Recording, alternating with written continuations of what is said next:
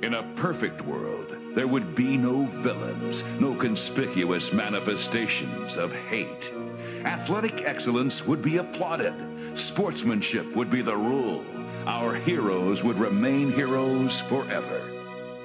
If life were fair, then this legend would be lauded in his pursuit of an historic 5th World Wrestling Federation Championship. Instead, he's a fallen idol, America's public enemy #1. The respect abandoned, the legacy bludgeoned and spat upon by a society he feels condones defiance and perpetuates hate. If life were fair, then this mighty champion, this survivor of deception and conqueror of all earthly hells, would surely revel in the championship spotlight. The bright lights wouldn't singe his aura, illuminating a dark, horrifying secret from a distant past. And if life were fair, then this man might still be champion, dancing, flying, showcasing his extraordinary talents to legions of fans. He wouldn't be an athlete betrayed by an unwilling knee, a man surrendering a boyhood dream to search for the lost smile of youth. Is it fair that tonight, even in victory, this champion will be haunted by personal demons whose voices cry out from the dark? Is it fair that tonight this man may rewrite history, yet still incur the wrath of a hostile and unappreciative nation? And is it fair that tonight's special referee is a despised enemy of the challenger? Will vengeance flow ruinous from his biased heart, ensuring that tonight will be the last night Bret Hart ever wrestles in this country again? Life isn't fair, but whoever said it would be. And now, Stridex presents WWF SummerSlam, Heart and Soul. Welcome once again to the Random Wrestling Review. I'm Ben Spindler and... let me start again. Not prepared today. Welcome once again to the Random Wrestling Review. I'm Ben Spindler and as always, we are recording the show. That's the wrong episode. I got the script for the wrong episode. About a week ago. 2 weeks ago, in fact.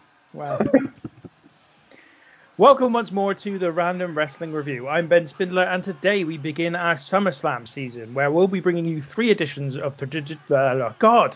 Fucking hell, this is the worst I've ever been. No, it's not. You've been far worse.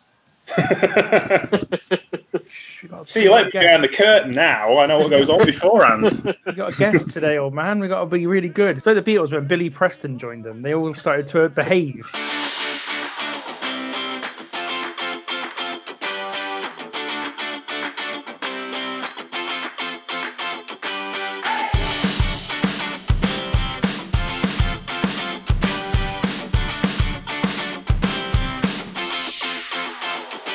Welcome once more to the Random Wrestling Review. I'm Ben Spindler, and today we begin our SummerSlam season, where we'll be bringing you 3 editions of the traditional August pay-per-view over the next 3 weeks, starting today with the 1997 event. Our regular co-host Tom Smith is still on a break, but we have drafted in another able replacement who will be offering up their perspective, and we'll get to him in just a moment. Meanwhile, old man Sam Carey is here with us, as you might imagine, after the assurances he gave us all last week, although he was running ever so slightly late to this recording, so we did have a little bit of a panic that he'd be a no-show. Old man, how are you today? I'm very good, thank you. I mean, it's an exciting time for the Random Wrestling Review, because summer's here, and I'm ready to get hot, so I've got my towel and my lotion, and that's actually why I was late. I was applying my suntan lotion because I like to bathe nude, so I had to get it in all the crevices, down the foreskin, done. Down the foreskin, oh no. Quickly moving swiftly on. Today we are joined by James Truepenny, whose regular contributions to the wrestling conversation are via the podcast that is named after him and a variety of different wrestling publications. James, welcome to the show. Hello, and I'm glad to join you on this wonderful slice of weekly family entertainment. Yes, I'm very glad to be here because this is one of my favourite wrestling podcasts, and to be issued an invite to come and join you is a great honour, sir. I appreciate it greatly. Well, we're looking for a permanent replacement for Tom, to be honest, because it wants him back. So this is your audition, basically. So good luck. And to start with, we did this with Matt last week, so I figure we ought to do it with yourself as well. Just for the listeners who perhaps aren't aware of your work, give us a little bit of an overview of your interest in wrestling, when you first got into wrestling, and I can't imagine there are many, but if there are any blind spots you have in terms of your wrestling knowledge. Blind spots in my wrestling knowledge. Well, I was a wrestling fan because my mum and dad were wrestling fans, and I got into wrestling as soon as I was able to sit in front of a television at 4:00 on a Saturday afternoon to watch World of Sport Wrestling. So I've been a fan for 40 odd years, and I've watched pretty much everything and every style of wrestling. And then your good self plucked me out of forum obscurity to write for Wrestle Talk TV about 7 years ago, and then very kindly gave me a podcast and named it after me. And then I went and got kind of work elsewhere with FSM and with Total Wrestling and with Steel Chair Wrestling and other publications as well. And as far as holes in my knowledge, modern lucha evades me. I like the bright, happy colours and the action and stuff, but I haven't sat down and watched enough lucha lately to be really into it again like I was back at this time period that we're talking about today. So I kind of want to watch more lucha. I'm kind of in a mood for lucha this summer. It could be my lucha summer, if you will. Oh, lovely. Well, there won't be any of that bollocks on this show, I'll tell you that. So, yeah, and I actually thought I thought this was quite an appropriate show for us to be covering today, SummerSlam 97, because I'm assuming that this might be one of your lesser kind of not periods, but, areas of knowledge just in general, because you are famously not really a WWE watcher. No, I'm not. This is probably, I did watch this show at the time. It was the Monday Night Wars, and I was kind of my peak interest in wrestling in my youth because it was Monday Night Raw and it was Monday Nitro, and my mum and dad were still really into it at this point, so we were all watching. It was the family thing to watch, and we'd watch this. This would have been probably Bank Holiday weekend, I think, so we would have watched it on the Monday or the Monday after work if it was a work day. So I watched it at the time. It was after this era where things started to drift away from me for the WWE, and I haven't really watched it since probably around about 2001 on a regular basis, 2002, I would think. After the Monday Night Wars, I just kind of went away from wrestling for a while, but also it just, when I came back, it was like, this isn't something I want to watch anymore. I want to watch other stuff, so I watched other stuff. But yes, this brought back a lot of memories and intrigued me as to some of the content, but it was a fun show to watch. Good stuff. Now, before we carry on any further, I also want to get the latest entry into the Sting discussion, because he's not on the show, so we didn't have any other opportunity to talk about him.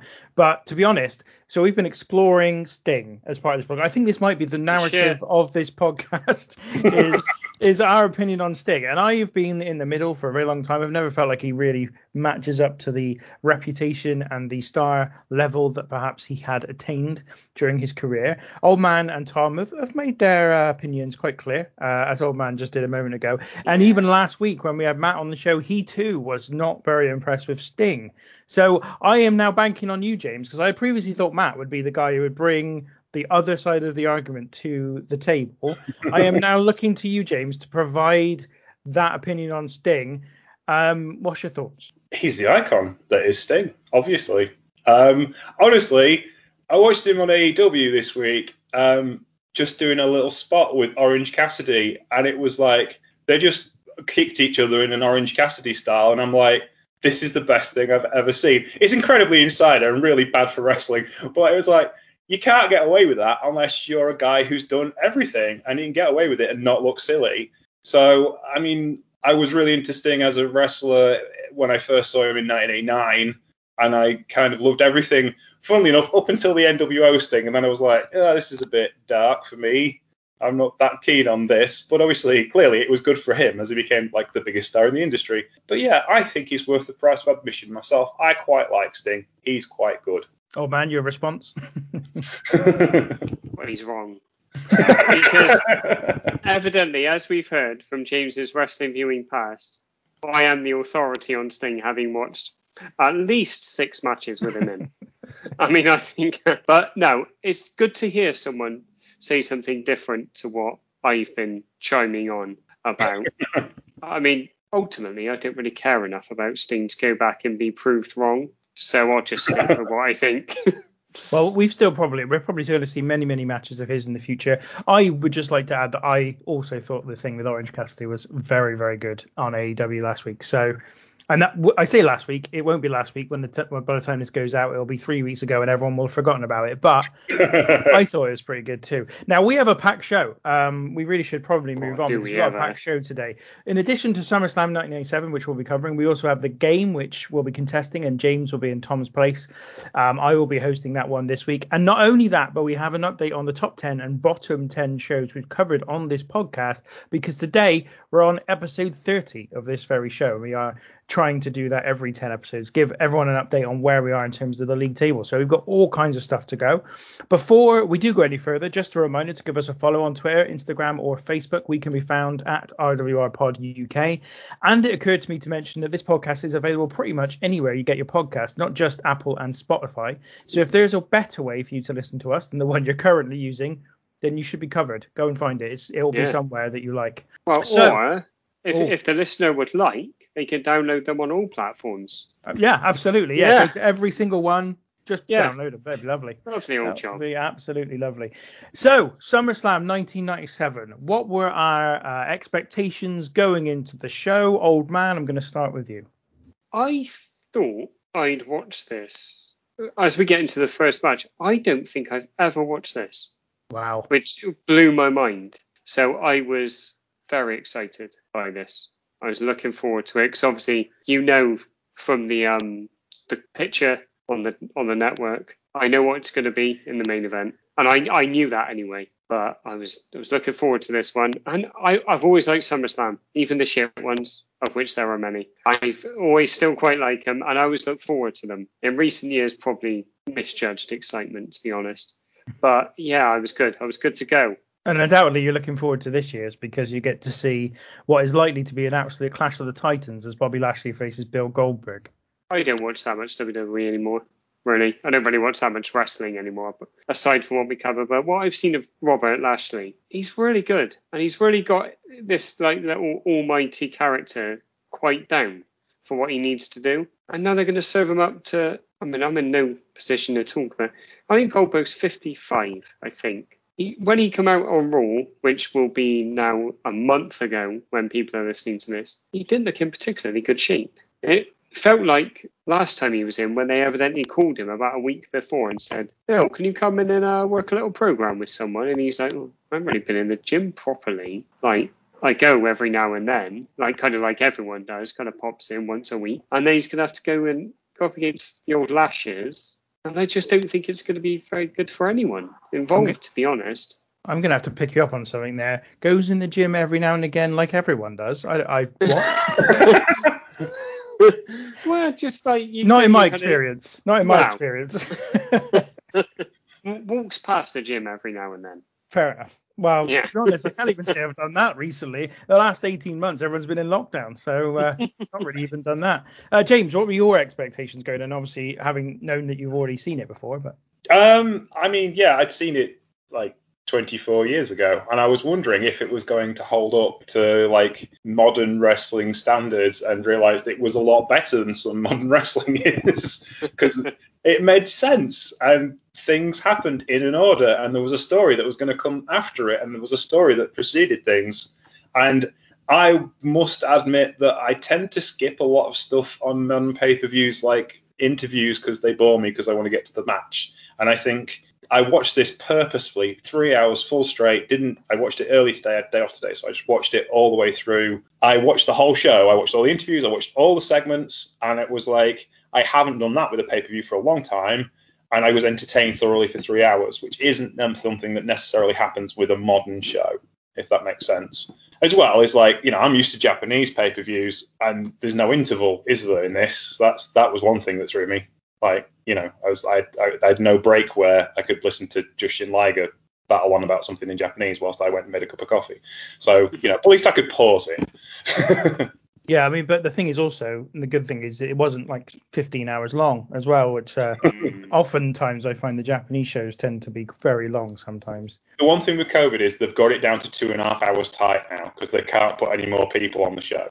So that's improved that situation. So in terms of my thoughts on it, so I was really looking forward to this going in.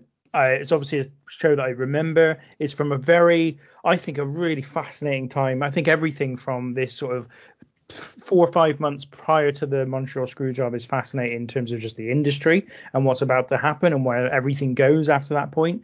But also it was actually a post I think you retweeted, James, recently about Progress Wrestling, where someone had said, Progress isn't as good as it used to be, or when it was really popular.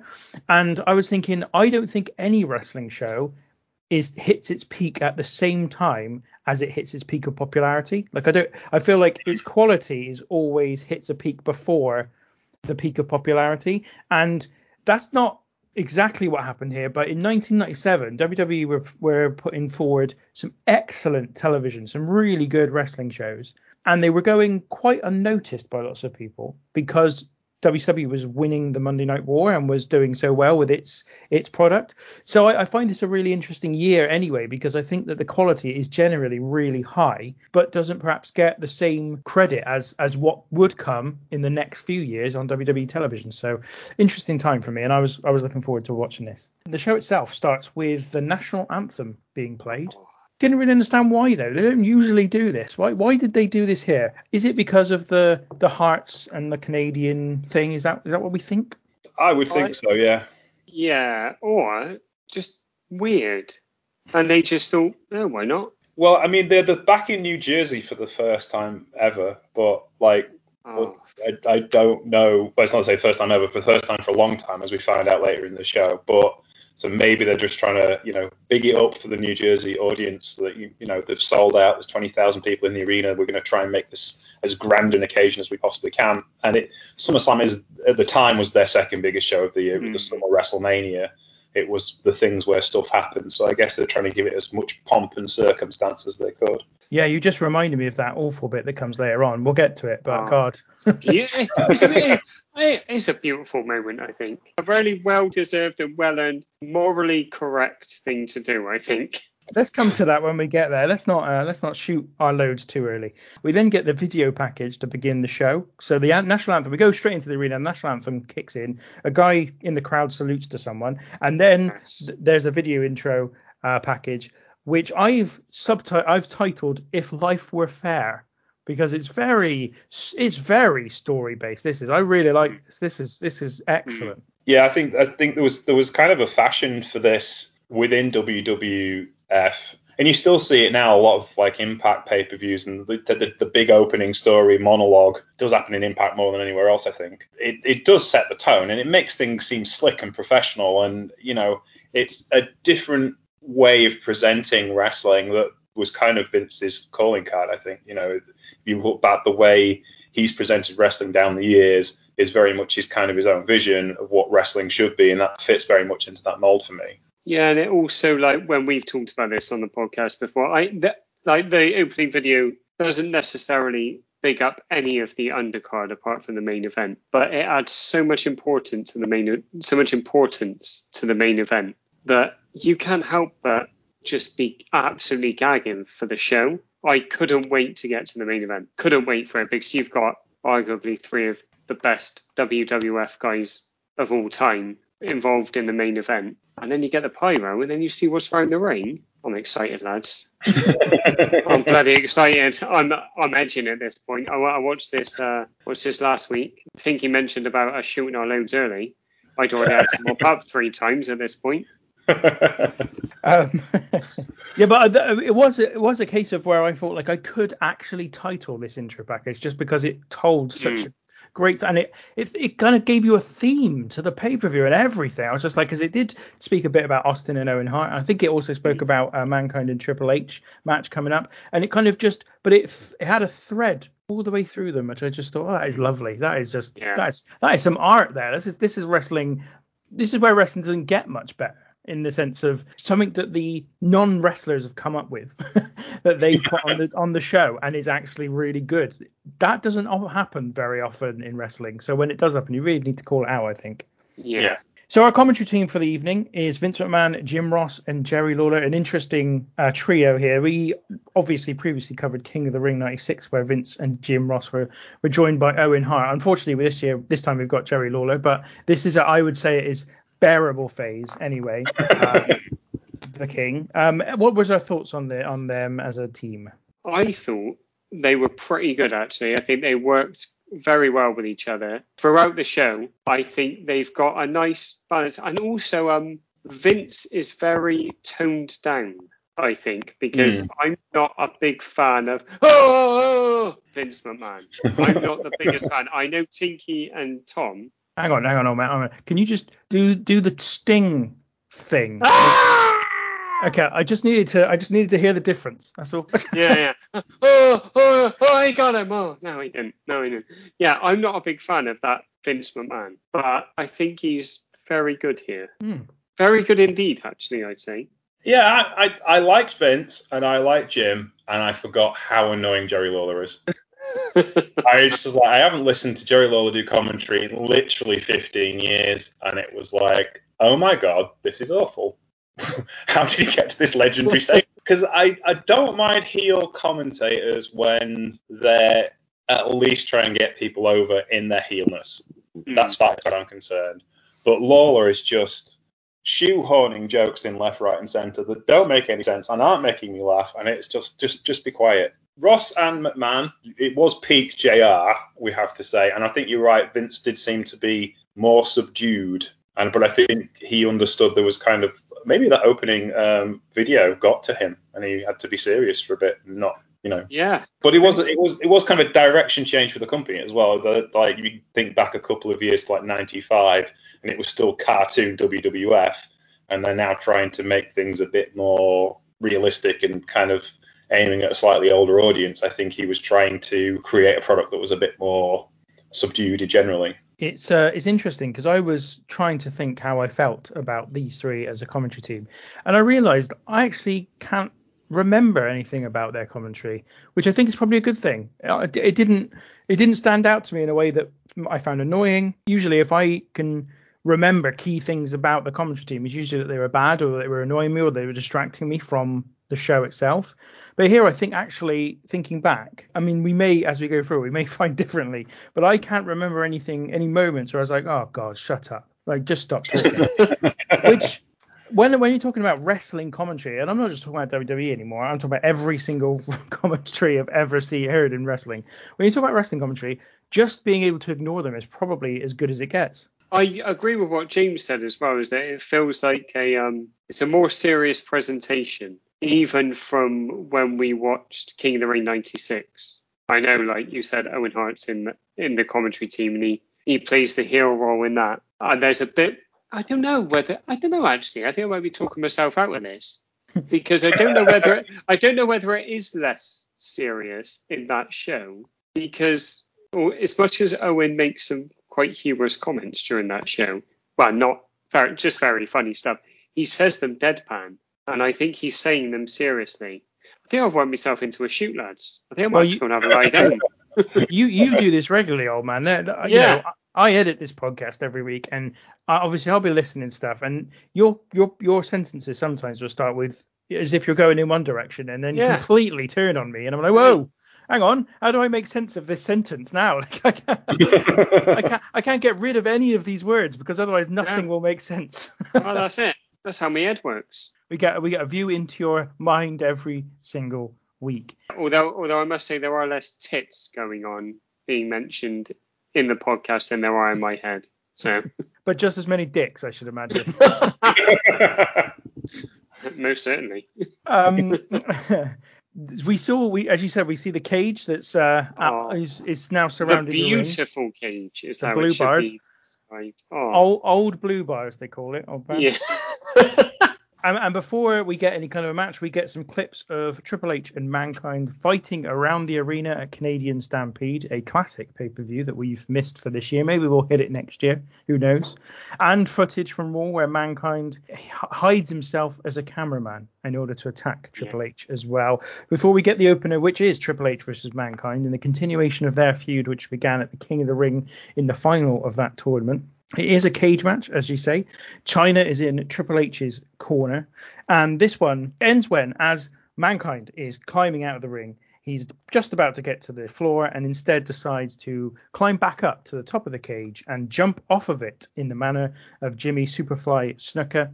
As he comes down, he hits Triple H with a big old elbow drop and then manages to climb back out of the ring in time before Triple H can be dragged to the floor through the door by China, so that Mankind gets the victory. After a bit of Mankind's win music, as I've called it here, Dude Loves Music then comes on and he starts to tap a rhythm with his boot and in the end breaks into a full-on dance. James, what was your thoughts on this one? I really like this match because I genuinely don't like Triple H matches, but he was getting his head kicked in, so that improved it for me. But yeah, no, I did enjoy this match. I'm trying to think now whether I enjoy this match more because I've read the Have a Nice Day autobiography from Mankind, and therefore get the context of the match much more deeply than I did at the time. There was obviously a lot of video packages and stuff to go with the match that were kind of upping it as his Jimmy Snuka tribute, but you don't realize how deep he was into WWF 80s folklore until you read the book, because obviously he grew up on that stuff and the Guard and those kind of matches. So I knew about that stuff, but watching it again, it does kind of like still gives me chills when he climbs to the top of the cage. And I'm kind of disappointed it wasn't later on the card. But again, I think there's always practical reasons for putting the opener there in the sense of it's a cage match. So if you put it on first, you don't have to worry about taking the cage down and it's less time. I know that WWE crew used to like try and break the record each time they put a cage up on pay-per-view because they had to get it down and back up and quickly again for things. Because I remember watching Rick Rude and the Ultimate Warrior, that main event from SummerSlam. A previous was in 82? No, it wouldn't have been then. 1990. That's it. And they actually tried to break the record then to get the cage up whilst they were doing interviews backstage. And there was a set amount of time they had to get it all done in. And Lord Alfred Hayes was covering it as they did it. So obviously, it's this practical reasons for putting that cage there at the first one. And yeah, I really enjoyed the match. I enjoyed the story of the match and brought back memories of that whole feud and Cactus at Madison Square Garden and that period of time, which I think was the peak Foley years, even before he got to the championship as far as his WWF run was concerned, that he was being most creative at this particular point. And he's a lovable guy, even though, he's a psychopath. So I like the lovable psychopaths, and Foley was my guy at that particular time because I'd watched him in WCW. I think the first match I saw him in was Cactus Jack in '89 against Brian Pillman on WCW Worldwide. So I've been a fan of his for quite some time. So yeah, this was really cool to see this again and kind of relive the peak Foley moments of my watchingness of him. I wonder whether the cage thing, putting it on first, was a reaction, because that Warrior Rude match that you mentioned was in the main event of SummerSlam 90, but they did do Bret versus Owen in the cage at SummerSlam 94, and it wasn't the last match. The Undertaker versus Undertaker happened afterwards, and so what they had to do that night was have a massive pause after the third from last match, then whilst they built the cage, and then they had another pause as they took down the cage, because it wasn't the ones that hang from the ceilings now, which are just move up and down. And so I wonder if this was, they thought, well, it's not going to be the main event, and we don't want to take a load of time either side of putting up and down the cage, so we'll have it on first because it means we can have the cage already up, ready to go. Yeah, I think that makes like practical sense as well. It's a hot match to open your show. It grabs people's attention. It's what like a lot of shows done, what WCW at the time were doing with the cruiserweights, what Impact Wrestling do now with the X Division. You grab people's attention with that. Yeah, I mean, as a WCW guy, because I was really a WCW guy at the time, the escape the cage rules thing, kind of like why are you running away? That's not particularly noble. So as a storytelling device, I don't like that. But having said that, I didn't notice that in this match. It's normally the thing that annoys me about WWF cage matches is that why is your hero running away from the heel? That doesn't make any sense to me. But I didn't notice that in this match. I was fully engrossed in it. So that shows you how far it had gone in my estimation. See, because I'm a WWF guy. That was what I loved about it, is that it's a proper cage match. In the cage match now, you can pin people, and it's like, no, that's like the idea of the cage is obviously to keep other people out, or it's like the end of a feud.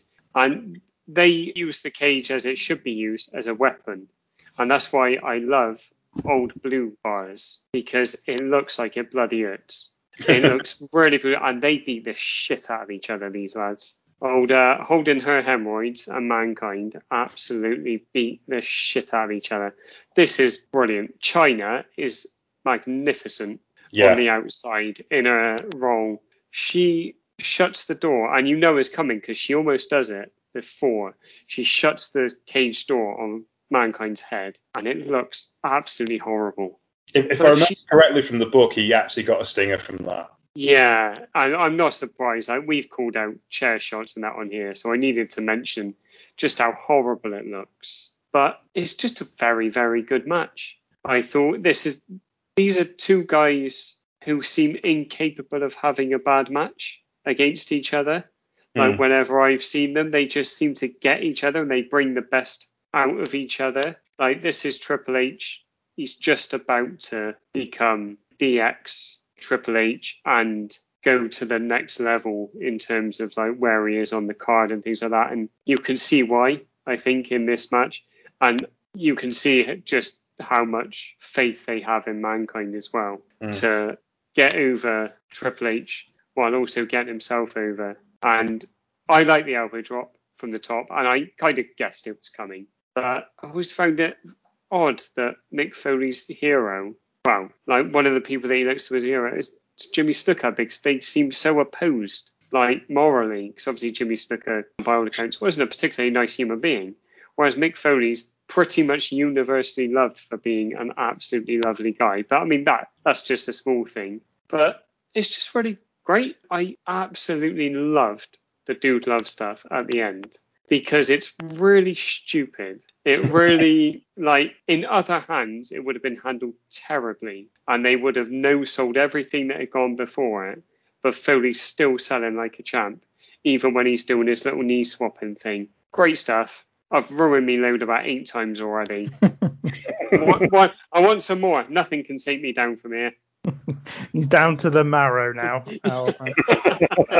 This is really, really good. It's a really great match. There's so much about it. I like the interesting thing you said about Superfly. Obviously, I don't imagine that Mick Foley. I mean, obviously, when he grew up, he liked Jimmy Superfly Snuka, so he didn't know what was going on with Snuka. I wonder whether he knew by this point though what had happened with Snuka, because I would imagine that the stories had been traveling around the backstage a lot by this point in time, and if they weren't traveling, if they weren't going around the backstage, certainly I'm sure he would have heard from someone at some point that this was happening. So maybe that's a bit of a shame.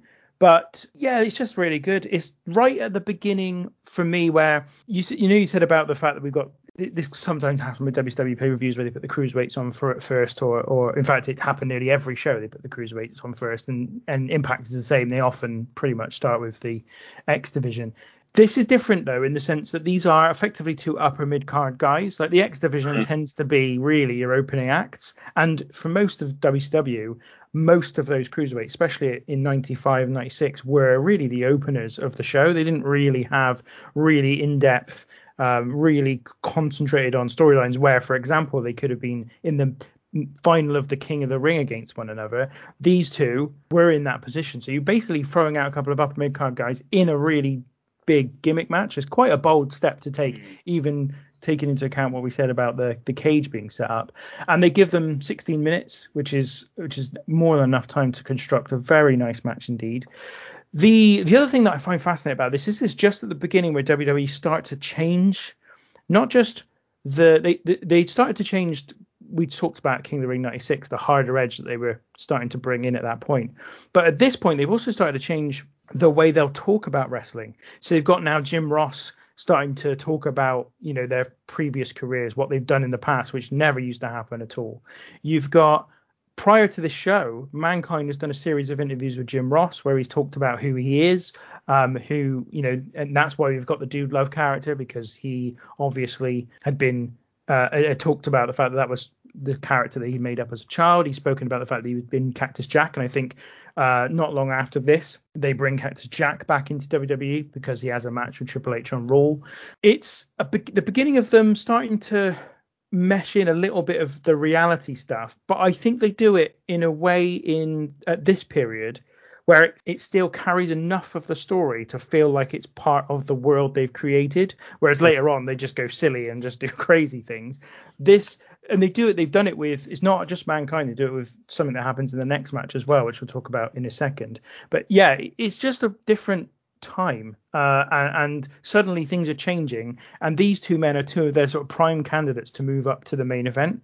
If you bear in mind that we've effectively on the show got Bret and the Undertaker and Shawn Michaels, and they are the main event. I mean, Austin's just bubbling under, he's just about to get there, but that's it. That's their entire main event. They need some new guys to be lifted up to that level, and so there's these sort of people starting to make their case now for getting into the mix and being considered as the next ones to be elevated. So yeah, just really enjoyed it. Really good match. It was interesting. There's a bit this is what I just realized, there is a bit of commentary, I remember, because there's a moment in this match where the fans started chanting Superfly, and it's just before Mankind gets over the cage and starts climbing back up. And then as he starts climbing back up and the fans are no longer chanting Superfly, Jim Ross then says the fans are chanting Superfly. And I was like, they're not anymore. They were about a minute ago, but they're not now, JR. So that was one bit of thing that I noticed. But overall, a cracking way to start a show, cracking way to start a SummerSlam. Can't argue with it, really, can you? No. Without the main event, I think this match was good enough to kind of see me through the rest of the card. They got a pass on a few things because of how good this is. And like, we'll get into this a bit later on, but like you just said then, Tinky, outside of the main event and this match, like, I mean, that roster was something else, wasn't it?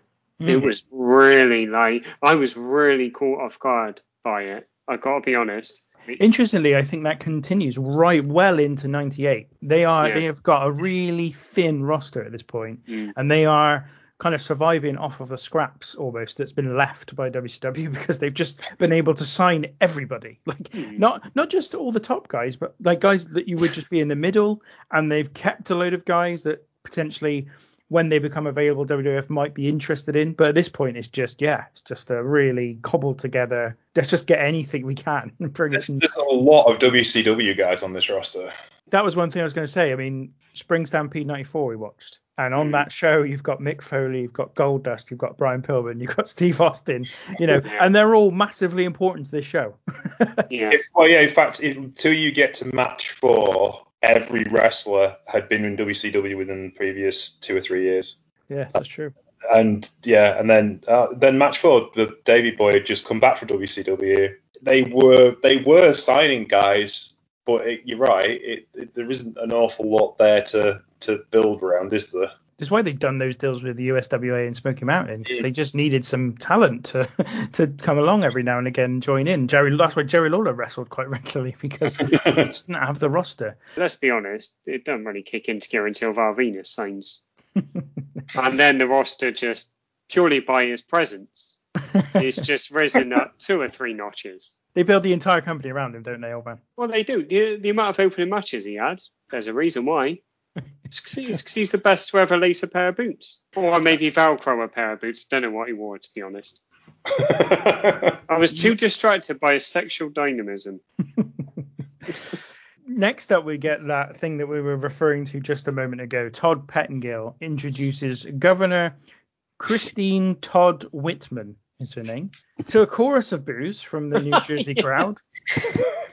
Though WWE is absolutely no selling those boos and giving her a bit of publicity here. And we find out why pretty quickly, because Pettengill thanks Whitman for reducing taxes to help WWE come back to New Jersey. They hadn't been in New Jersey for what they say, I think 7 or 8 years, as a consequence, I guess, of some prohibitive taxes, or at least prohibitive that they felt were prohibitive. And she's accompanied by the Headbangers for some fucking reason. I have no idea why. Like, what the fuck is she have with them? They were built from New Jersey, I believe. Yeah. Fair enough.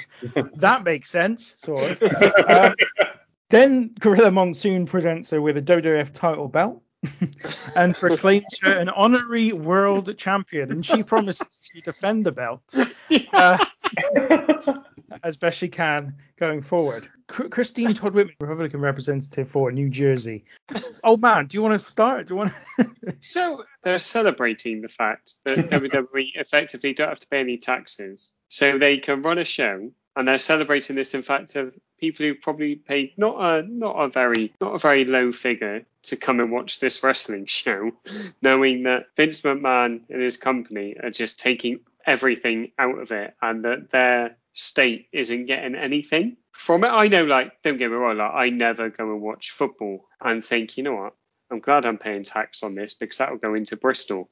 But the fact that they highlight it and they're so proud that this has happened is very odd. And I can't even imagine the backhander Whitman was given for getting rid of those taxes. I mean, no wonder she was willing to defend that bout. I'll bet she was earning about maybe 50 grand a match. Just for the purposes of the Random Wrestling Review's legal position, we have no evidence that there was any backhanders going on at all. This is purely just the personal opinions of old man Sam Carey.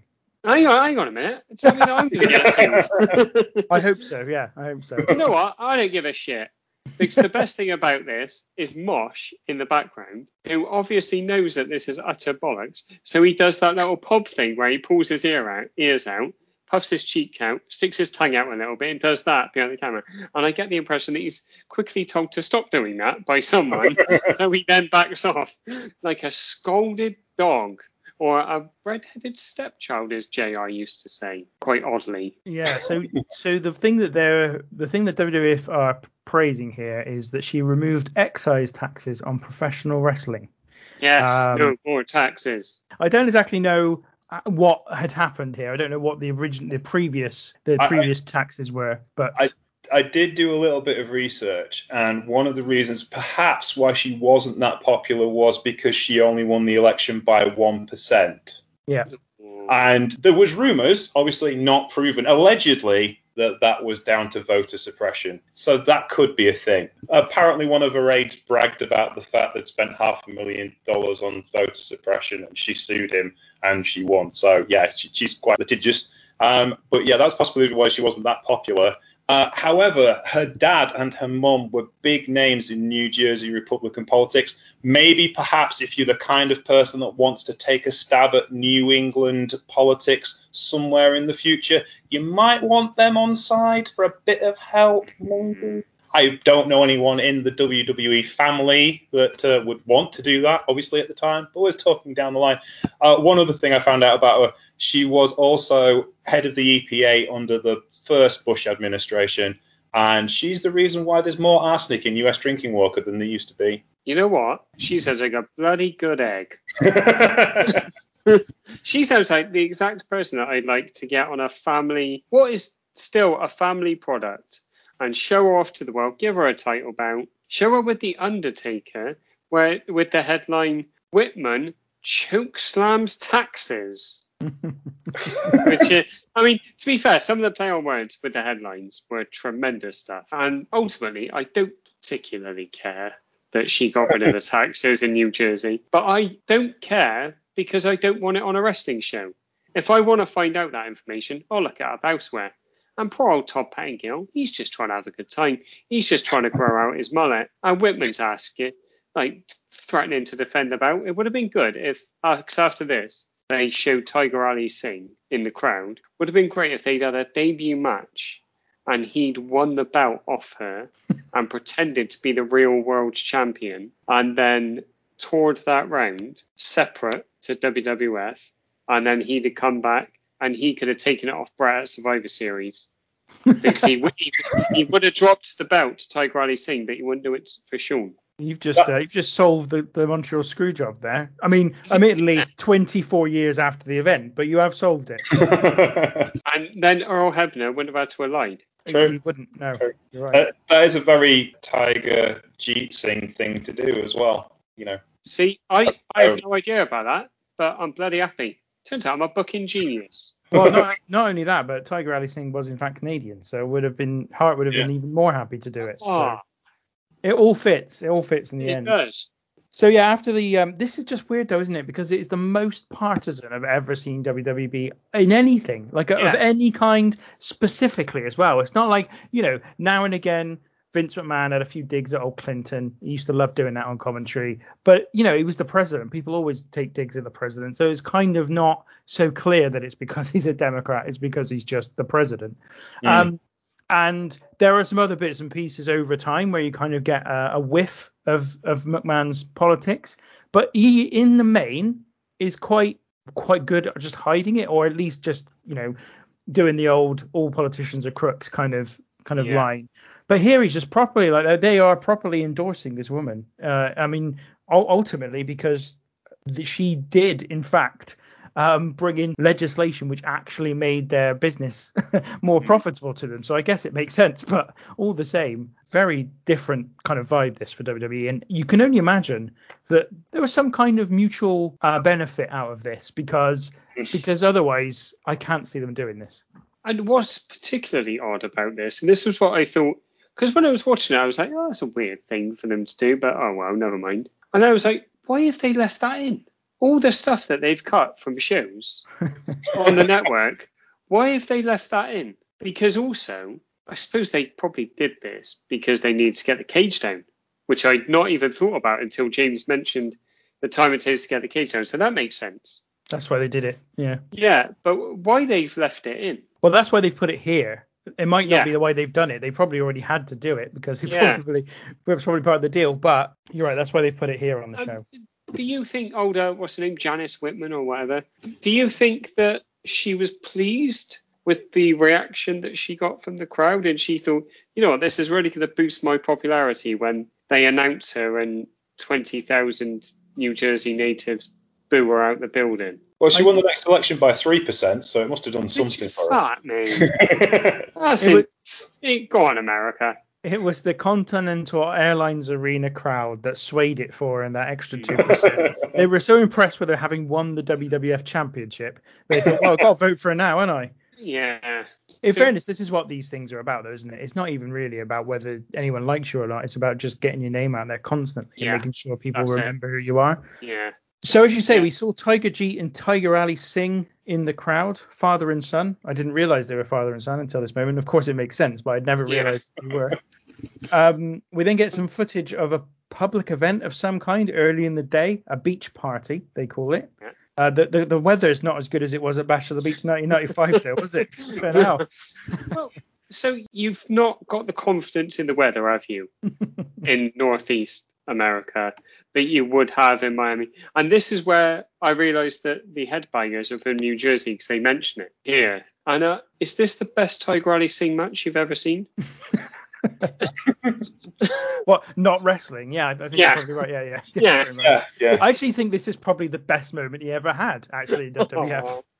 I'm not even joking. I know that sounds awful, but I think it's true. Like, from there on in, he has shit matches. And then the only other thing he does is that horrible thing he did with Babu, his like slave guy that he used to bring out every now and again and make him like lick his toes and shit.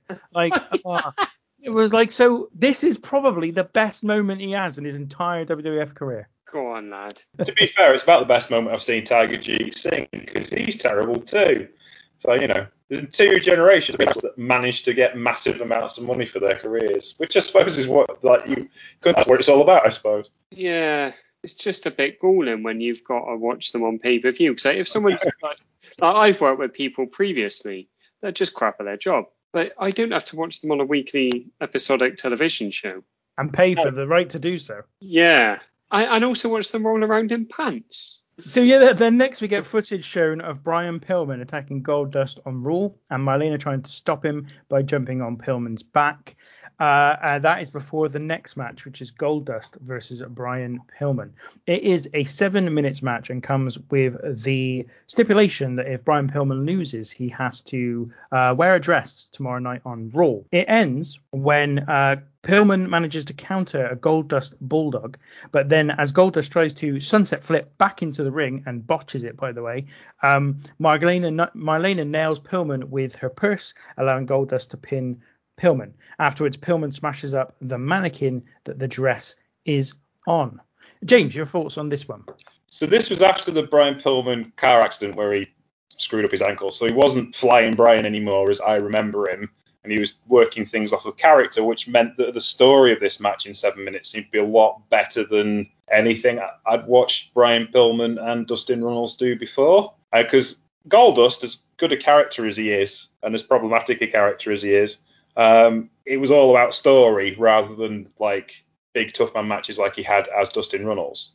So this was a much better way of presenting both of them, I think. So I like this match of what? It still had lots of echoes of the WCW style that they kind of put together in the early 90s that they'd both grown up on. So there was plenty of that to remind me of what that was like. But it was good. I was solid. I liked it. It was a lot of fun to watch. But again, it was story-based. And I think Pillman really excelled as a storyteller, because I know that like he made his reputation on that match with Liger on the first like Nitro and stuff, but he hated it. He wanted to be a storytelling wrestler, and that was kind of where he was at. He just happened to be trapped in this really athletic, high-flying body.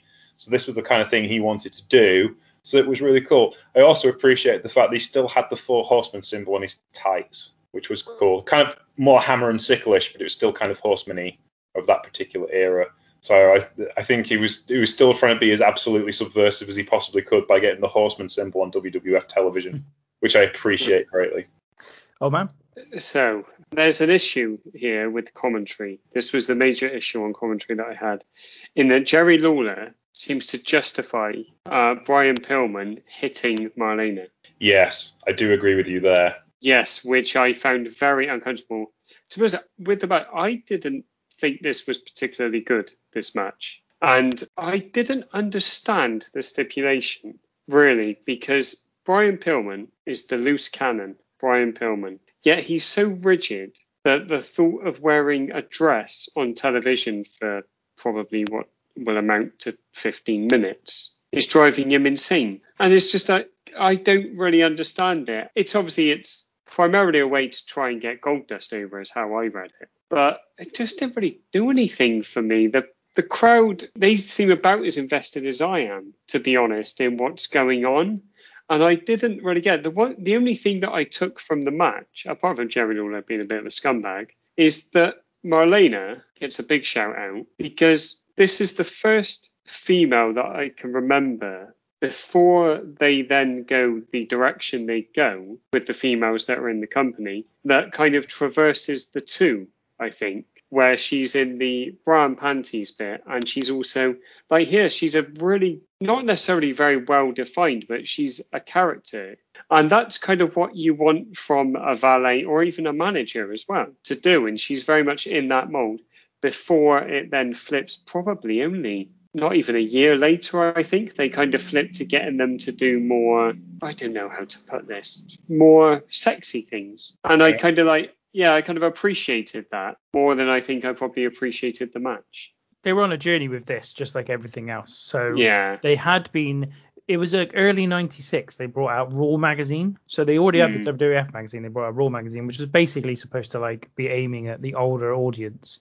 And it nearly every month had a centerfold, and it was basically either Sonny Sable or Marlena, because they were the only three women they had in the promotion. So what else could they do? And so they had started to go there with all three of them. For at least a year, but in terms of what they did on screen, it was a lot less about, as you say, they weren't constantly showing their underwear or stripping themselves down, or other people stripping them down. They were almost exclusively, or certainly Marlena was very much exclusively the corner person for Goldust over this period of time. But this was what I was talking about earlier on, about the other person that they were doing these sort of kayfabe, non-kayfabe interviews with, because they started to talk about Goldust and who he was, and the fact that he was Dustin Rhodes, and the fact that he didn't or was doing this Goldust thing partially as a way to get from out of the shadow of his father, Dusty Rhodes. And they obviously also had talked about the fact that Dustin and Marlena, Terry Rhodes, were in fact married. So it was all part of this kind of starting to mesh in some of this reality or real life stuff that they were doing at this time. So again, it was another thing that they were sort of trying to just blur those lines. They'd already done it a bit with Brian Pillman, in fact, earlier the year before, and now they were doing it here as well. But you're right about that. I hadn't considered the Brian Pillman thing. You're right. Why would he care about having to wear a dress? Because he's the loose cannon. But what I think they're missing here, if I'm honest, maybe they could have put it, again, another thing between the cage match and this, was that the segment on Raw where clearly the Hart Foundation have all tried to one up each other about the bets they're going to do, because it's a feature throughout the rest of the show. They could have really done with just showing a clip or an edited clip of that segment where they're all going, I'm going to do this if I lose, I'm going to do that if I lose, and all that stuff. So that part is a bit perhaps missing, because that would have been a nice bit of context, I think. It's just missing something, isn't it? So when they pop down the ramp, these lads, I thought, hello, because we've watched, like, in our WCW shows, we've seen a little bit of Pillman, and I thought he is, and I wasn't aware of a car crash and a bad ankle, poor lad. I think, did he pick up the injury just after he signed for WWF? Like, literally just after? Yeah, I think it just after the ECW run he had. He was, from what I remember, he was interviewed in Power Slam, or Finn Martin interviewed him for Power Slam, and if I remember correctly, of all things, he was driving to his accountant, wasn't wearing a seatbelt, in an open-top Jeep, and got hurled out the Jeep and landed badly on his ankle. So, and basically, he'd worked WCW into releasing him from his contract in real life. You'd actually worked them into it. And then signed with the WWF, and then had the car accident. And that's why when we saw him again at King of the Ring 96, he really had the old crutches, because he was still his leg was done in, and I think he re-injured it as well, so it delayed his debut in the ring even further, to like he'd only had like a few months of working in the ring again for WWF. He passes away not long after this, and it was a heart condition they didn't know until they did the autopsy. He worked for the Cincinnati Bengals, one of the CFL teams, WCW, WWF, and none of them picked it up in all the medicals he'd had in his career, and just strange. But this is only like 2 months before it as well. He passes away. Which again, I remember, when I was still doing the Daily Squash, I think me and Tom did a review of the Bad Blood pay-per-view, which is where Shawn Michaels and Undertaker have their Hell in a Cell match. Oh, yes. But that show is fascinating because it's literally just before the Montreal Screwjob. The entire roster changes immediately after Survivor Series because you're losing. I mean, look at this roster. Pillman dies. You're losing the entire Hart Foundation almost in one go. Owen Hart's the only one that remains. And suddenly the whole roster is like different. It's like it's completely changed. So that was coming to mind during this as well, as just how much this roster changed. I think there was ECW shows, because he worked ECW between WCW and WWF, where he was in a wheelchair and he was using a cane. So that was the debut of the steel-tipped cane he had, as a proper heel should have a steel-tipped cane. Hang on. When you say cane, do you mean one for walking, or has he got Glenn Jacobs just holding him up? Yeah, just a little jingle Glenn Jacobs. Yeah. Oh my God, it's Mini Kane. In terms of this match, I thought this was okay. It was fine. It was not special. I think I would have liked it more had it not been for the botch right at the end, where Goldust doesn't really manage to do a sunset flip, which is a disappointing end to what was, I thought, a decent match up until that point. Next up, Vince announces a new attendance record of 20,213 for the arena. Who knows how legitimate that record is. I'm not going to dwell on it. Then we get footage of the feud between the Godwins and the Legion of Doom, which is followed up by a backstage promo by Hook and Animal. Oh man, tell me how much you were looking forward to watching this one. Well, I mean, always excited when the Godwins are involved. So, in answer to your question, I was not very excited. And I was kind of a little bit like I said, after the first match, I was like, ah! That's basically the noise I was making. And then we had old Walt Whitman come out. And then we had a Pillman Goldust match, which I think I was expecting more from. So I was a bit like, oh. But big shout out to Marlena, because I obviously had a little think about like her role and stuff like that. And then we had the video for this, and I was like, what's happening here? And this was where I began to notice, actually, 1997 WWE, not a very good roster. But you never know. Weird things can happen. After this video, I sat back and thought they could deliver a clinic. They could do. You never know. You never know. The match itself between the Godwins and the Legion of Doom goes for 9 minutes. And it ends when we get Phineas preventing a doomsday device on Henry Godwin. But then they instead hit a spike pile driver on Henry instead, on the guy obviously that has apparently broken his neck as a consequence of their previous doomsday device. James, I imagine this is right up your street. Yeah, it's awesome. This about 4 minutes too long, to be honest. Because you don't get into the LOD for a match classic, do you? It's not like, Lou Thez versus Tatsumi or anything. It's just big, raw, wah, big match end. You basically watch it for the intro and for the finish. You don't need anything else in between. And to try and tell deeper stories, revenge with the Legion of Doom and the Godwins, I'm asking a bit much for the people involved. And I actually like the Godwins because I watched them in WCW as well as Tex Slazenger and Shanghai Pierce. And I don't understand why they didn't keep those names, because those names were awesome. That's a tag team. That's a team I want to watch. Whereas the Godwins, I really want to watch. And I can understand they're trying to establish their heel credentials, but when the babyface team are acting more heelish than the heel team, it's really, really hard. So it was an LOD match, and it was a Godwins match, but it should have been over a lot quicker than it was. I think, old man, to your point, the fact that these two teams got 9 minutes shows how thin this roster is. I think if they've been, usually you'd give them 4 minutes and they'd come in, they'd go out, and then you'd be done with it. But I think they've just got to take up more time because, there just isn't. There's only 7 matches on this card as well, which is worth saying. So they really are stretching this out for about as long as they can. Personally, I think they do pretty well with it. I gotta be honest. I thought they were okay. Yeah. I thought they did pretty well, but I don't think in ordinary circumstances they would give these guys 9 minutes. Old man, what do you think? Well, first off, I'd be remiss, especially in Tom's absence, for me not to mention Animal's hair. Animal's hair is disgusting. So he's £290, and I reckon £15 of that is mullet. It is repulsive, or disgusting.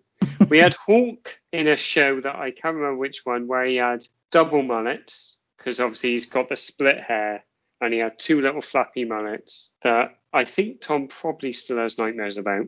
Yeah, they came down together. So the mohawks went down the back of his head and then joined up at the back, creating a mullet. Which was absolutely disgusting. You've got JR saying that the Godwins deliver a country fried clothesline, which makes Jerry Lawler laugh a lot. So much so that he repeats it and then goes, a country fried clothesline. But yeah, this is as good as you could expect with these lads getting 9 minutes. The one thing I don't understand, and I can only assume that there's an injury involved. You've got apparently the hometown heroes in the headbangers, and they're not on the card. And they're better than both of these shithouse teams. But I also think they're not those hard-hitting lads. So that's probably why they can't pair them up. Because the Godwins are crap. Sorry, James. Godwins are crap. LOD are crap. And about 5 years past their WWE peak, at which point they were still crap. But they were slightly more athletic, and they did exactly what you said, James. They got in, did their stuff as quick as they could, fucked off, everyone's happy. Mm-hmm. My main problem with the match is that the Godwins look so naked. Because they're not, and I don't know why they're not. Maybe it was a hot day. Maybe it was warmer than it looked in the footage from the beach party, but they're not wearing anything under their dungarees. So in every other match I can remember, they've got T-shirts on underneath. They're not. And to be honest, I noticed that about 7 minutes in the last 2 minutes were a bit of a struggle. Well, this is their transition because they're currently they were baby faces, but they're now heels. See, so their transition into being heels is that they just get rid of their T-shirts. I think one of them does bring back a T-shirt, but it's got the old Confederate flag on it, just to continue to big up the fact that they are heels at this point. Modern advocates of the Confederate flag should pay attention because it just makes you a heel, basically, is what we're saying. And I just think that's why it is. I think they've talked about the fact that this is interesting as well to me because I didn't get they talk about Hillbilly Jim. And I think it's JR says that officially he's still their manager. Now, I don't remember them making any storyline later on about them getting rid of Hillbilly Jim. So I didn't just ignore it. I don't know. But no, Hillbilly Jim's still officially their manager. I'd love to know if they had something in mind where basically Hillbilly Jim was going to come back and was going to turn heel and stay with the Godwins. Yeah. That would have been great. I'd like to see a heel Hillbilly Jim run. Yeah, that would be awesome. I have no idea what that looks like. That's something I want to see. Like he might start dressing smartly. I think that'd be intriguing. I don't know if I want to see it now though. It's maybe a little past. No, in 1997, I don't know how old Hillbilly Jim is now, but he's probably not wanting to do it. I don't think. Well, and you've got a ready-made name, Hillbilly Jim. You just change it to Hill instead of Hill. I think they would have changed his name to William James. That would have been his name as a Yes. Yeah, it's true. Talking of legendary tag team managers, Captain Lou Albano is also shown in the front row of the crowd during this one. But just always an unattractive man to look at. Again, classic heel. I mean, he was a great heel. He did become a babyface, though, in mid-80s, but before that, he was a classic heel and had more tag team champions than anybody else. Was a bit like Sonny, the Sonny of his day. Yeah. Who's slightly better to look at. Well, that's all a matter of opinion, isn't it? It is, yeah. We're going to take a quick break there, I think. We've only gone through three fucking matches here. We've got the two biggest matches and the biggest talking point still to come. So this is going to be a bit epic. But we'll be back in just a second, so don't go anywhere. Well, Vince, obviously Shawn Michaels has been asked this question before, but Shawn, let me ask you, will you put your entire career on the line just to get even with Bret the Hitman Hart? You know, I don't know how many times I have to address this. There is nothing between Bret Hart and Shawn Michaels. Anything that was once there was settled last year at WrestleMania when I beat him. I am here to be an impartial, unbiased, fair referee, and nothing will get past the keen eye of Shawn Michaels. You know what I mean? I'm serious. Shawn Michaels says he's going to call it right down the middle. We'll find out. Okay, welcome back. Now, just a little, before we go on, a little story about Lou Albano, which I seem to remember from an interview that Finn Martin in Powerslam did with Dynamite Kid. So I seem to remember the Dynamite Kid saying about Lou Albano that after Vince McMahon Jr. took over the company, Lou Albano used to tell him to fuck off all the time and basically tell him to go fuck himself, and then would brag that Vince couldn't sack him because his dad had told him that he could never sack Lou Albano. Yes. Unfortunately, you could eventually sack Lou Albano, so clearly that didn't hold forever. But just a funny thing I thought was quite interesting. I also understand he used to carry a briefcase around him that just had a bottle of whiskey in it. Oh, that's a proper man, that is. So next up on the show we get this is a bit mad. So some kind of competition. They don't explain themselves very well at the beginning. So as I'm taking these notes, you'll find that I'm very much kind of catching up with what the hell WWE are actually doing in this segment. So I've got some footage of a few people who have won some kind of competition. The two people are accompanied by Sable and Sonny as they come out to the ring. They each pick a key, which relates apparently to a number. And Todd then calls someone who does not pick up. He calls a second number, which has been apparently disconnected, although I think actually the tone he gets is one that basically is he's typed in the wrong number, but we won't go into that into any detail. They then get through to somebody else who isn't watching the show because the cable company that they are apparently in their era doesn't carry the event. Brilliant. He picks a number, but the key that the number relates to isn't the right one. So they have this sort of chest thing that they're trying to open with these keys. Todd then dials another number. A woman picks up, but the number she picks also doesn't open the coffin. Then there's the two guys, as I said, that came out at the beginning who picked a key each. One of them is a young lad who's 12 years old, apparently. He has a go with his key, which he picked, but doesn't win. And then the other guy tries with his key, but also doesn't win. Then there's some kind of supposedly independent adjudicator, which picks up the key from the board that does win and unlocks it to show that they weren't lying. And they show the chest full of $1 bills, just a layer of $1 bills. I don't imagine there's anything underneath them, if anything.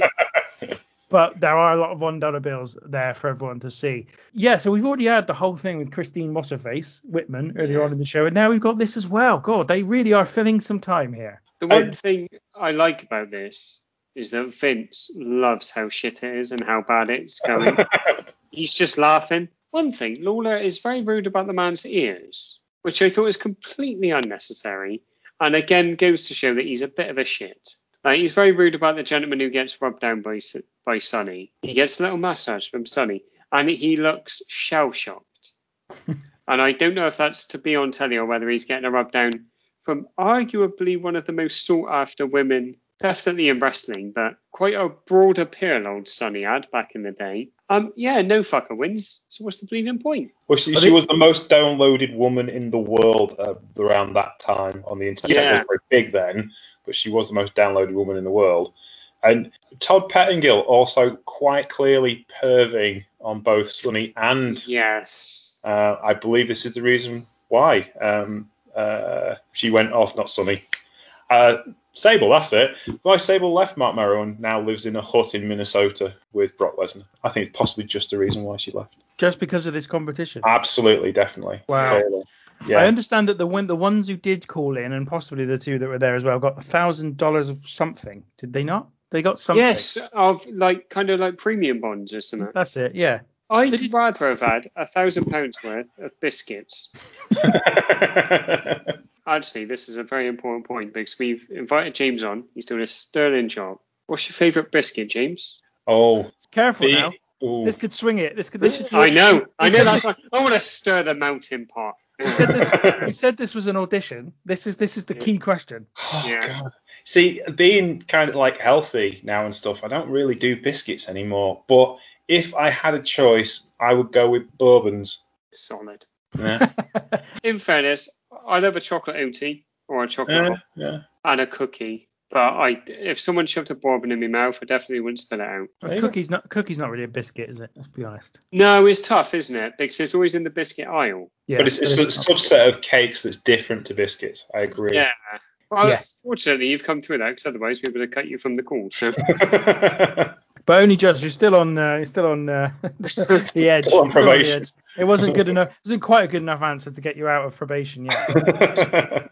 We then get some video footage of an arm wrestling contest that takes place between Shamrock and Bulldog on Raw that breaks down when Shamrock is about to win and Bulldog attacks him, then rubs dog food into his face and Shamrock goes a bit mental for a while. The next match is Davey Boy Smith versus Ken Shamrock and is for the European title. It ends after 7.5 minutes when effectively Davey Boy Smith again rubs dog food into Shamrock's face and Shamrock again explodes in a rage, attacks Bulldog and gets himself disqualified. After the match, Shamrock continues to attack Davey Boy Smith and locks him in a choke as referees try to break the hold. They eventually get him to release it, but then Shamrock suplexes Pat Patterson, Jerry Briscoe, Jack Doan and Mike Chioda, and the fans absolutely love it. Yeah, they do. Old man, thoughts on this one? We start off pretty hot with this one because they show the picture for the match and British Bulldog is making a magnificent face. But then we step down a little because Bulldog? Now, do you reckon that's his Irish brother? Yeah, Bulldog's knee pads were a disaster. They're slipping down, so they're not covering the knees. He's having an awful time with them to the point where he gives up. Well, we've been quite high on Bulldog in the matches that we've watched. This is by far the worst. He is not in a good way here, I don't think. He's not very good in this. But it's not the main problem with the match. The main problem with the match is that you're meant to, this is for the European title, but they keep talking about Bulldog and Shawn Michaels at One Night Only. So you know who's winning the match. So it doesn't really make any sense. But and then the match happens, it's fine. And don't like the screwy finish. Screwy finish is pointless because, like you said in the roundup, Tinky, we've just seen it happen. They've just done this on Raw. So they then do it again. But when Shamrock does the beatdown on Bulldog and then beats everybody else up, he stood in the ring. The crowd are going absolutely nuts. And you just think, how did he not make it as a top guy? How did he not make it to that level when you see this and you see some of the other matches that he's had? And it really made me think, what happened, Ken? And maybe the fact that he couldn't get a good match out of Bulldog here is one of the reasons, because you know full well that Shawn Michaels got him through probably a lovely little match at One Night Only, and maybe was a tester for him. James? It was intriguing because it is like, this is not Davey Boy at his peak, because Davey Boy was always the mix of power and science, and this is a lot of power and not much science. You also have to bear in mind, Ken's pro career before he started shoot fighting wasn't very long, and then he shipped himself off to Japan to get beaten up by Minoru Suzuki on a regular basis. So I like Ken Shamrock, and you're right, he's got something about him that kind of says star quality. And I've watched the first 2 or 3 UFCs where he was the big name on the card, and the fans love him there as well. He's got a sense of character and a sense of personality that draws people to him. But I don't think he had the mechanics of a main event wrestler. Not necessarily he could do the moves, but the timing and the mechanics and just being able to make a story work. Here, he can do it because even Davey is worse could string a match together and tell a basic story. So that kind of helps here. But there's a lot of stuff that doesn't seem to make a lot of sense going on between the two bells. And though it's nothing's terrible, it's not unwatchable. It isn't like, I think the thing is, people have taken that style that Ken Shamrock pioneered and can do main event wrestling style with it now. Shayna Baszler is the key example of that. She does what Ken Shamrock did, but she does it way better and puts it into a wrestling kind of style. But he had the character, but I don't think he had the mechanics to be a main event wrestler. And I think this match is kind of where that shows the most. Not that it's bad, it's perfectly good mid-card match, but I can't see him jumping up to like that Bret Hart Undertaker level at the time. Yeah, I think it's on a par with the God Wins Legion of Doom match, which tells you perhaps what you might want to think about this one, which is that it's okay. And as I said, the God Wins Legion of Doom match was way better than I ever thought it would be, especially when it lasted 9 minutes. But this still isn't what you'd expect from these two. So it's only okay. The end it's a bit rubbish, but as you say, old man, they're trying to keep the belt on him so that he can face Shawn Michaels on one night only for that title. And the end where Shamrock gets the pop is just phenomenal, especially when he just does the scream. So afterwards, after he's left all this wake of destruction, and then there's the and the crowd go crazy for him. They're just like, this is fantastic. But in terms of why he didn't make it, I think it's perhaps more down to timing than anything else. Actually, we're going to be talking about this in a minute, so it makes some sense. Imagine that what happened between Steve Austin and Owen Hart on this show doesn't happen.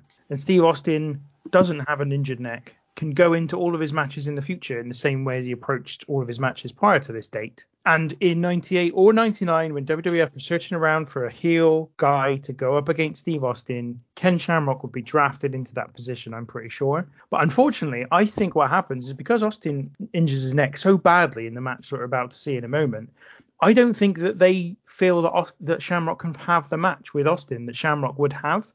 And I just don't think he's any longer suitable for a heel run with Austin, which would have been, I think, fire at one point. But as I say, he just can't do it because Shamrock has a style which is pretty physical. It's all about suplexes, which is not something Austin takes at all after this point. And so I think that's what happens. I think that coupled with some mismanagement of him and the way, so here they do the thing where he explodes and everyone loves it, and they do it a few more times, but unfortunately that's all they do with him. That's effectively all he ever does then for the next year.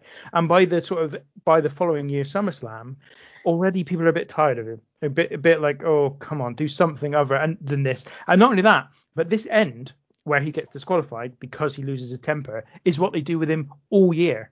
He goes into a feud with The Rock after this for the Intercontinental Title and doesn't win the belt because he constantly goes into a rage and gets disqualified. And people just get fed up of it. He then becomes a heel, but they then, as a consequence of the heel turn, they start to use he's not the sharpest knife in the drawer, but he is the most dangerous line about him. And it starts to take off this idea of him being kind of a cool, hard man, tough guy thing. He just suddenly starts to become a little bit laughing stock. So I think timing and mismanagement is the reason he didn't become a main eventer. But certainly at this point, they must have been looking at him as someone that they were thinking, right, next year, this guy's going to be a prime candidate to be a main event level star. Because you've got to remember as well, by this point, The Rock hadn't even turned heel. So he was way down there thinking about, in terms of the pecking order of people who were going to go up to the main event. Shamrock would have been probably in prime position to do it. Just timing just didn't work out. Which knife would be the would not be the sharpest, but would be the toughest? Well, the most dangerous one would be, I guess, the one with the spikiest end. Yeah.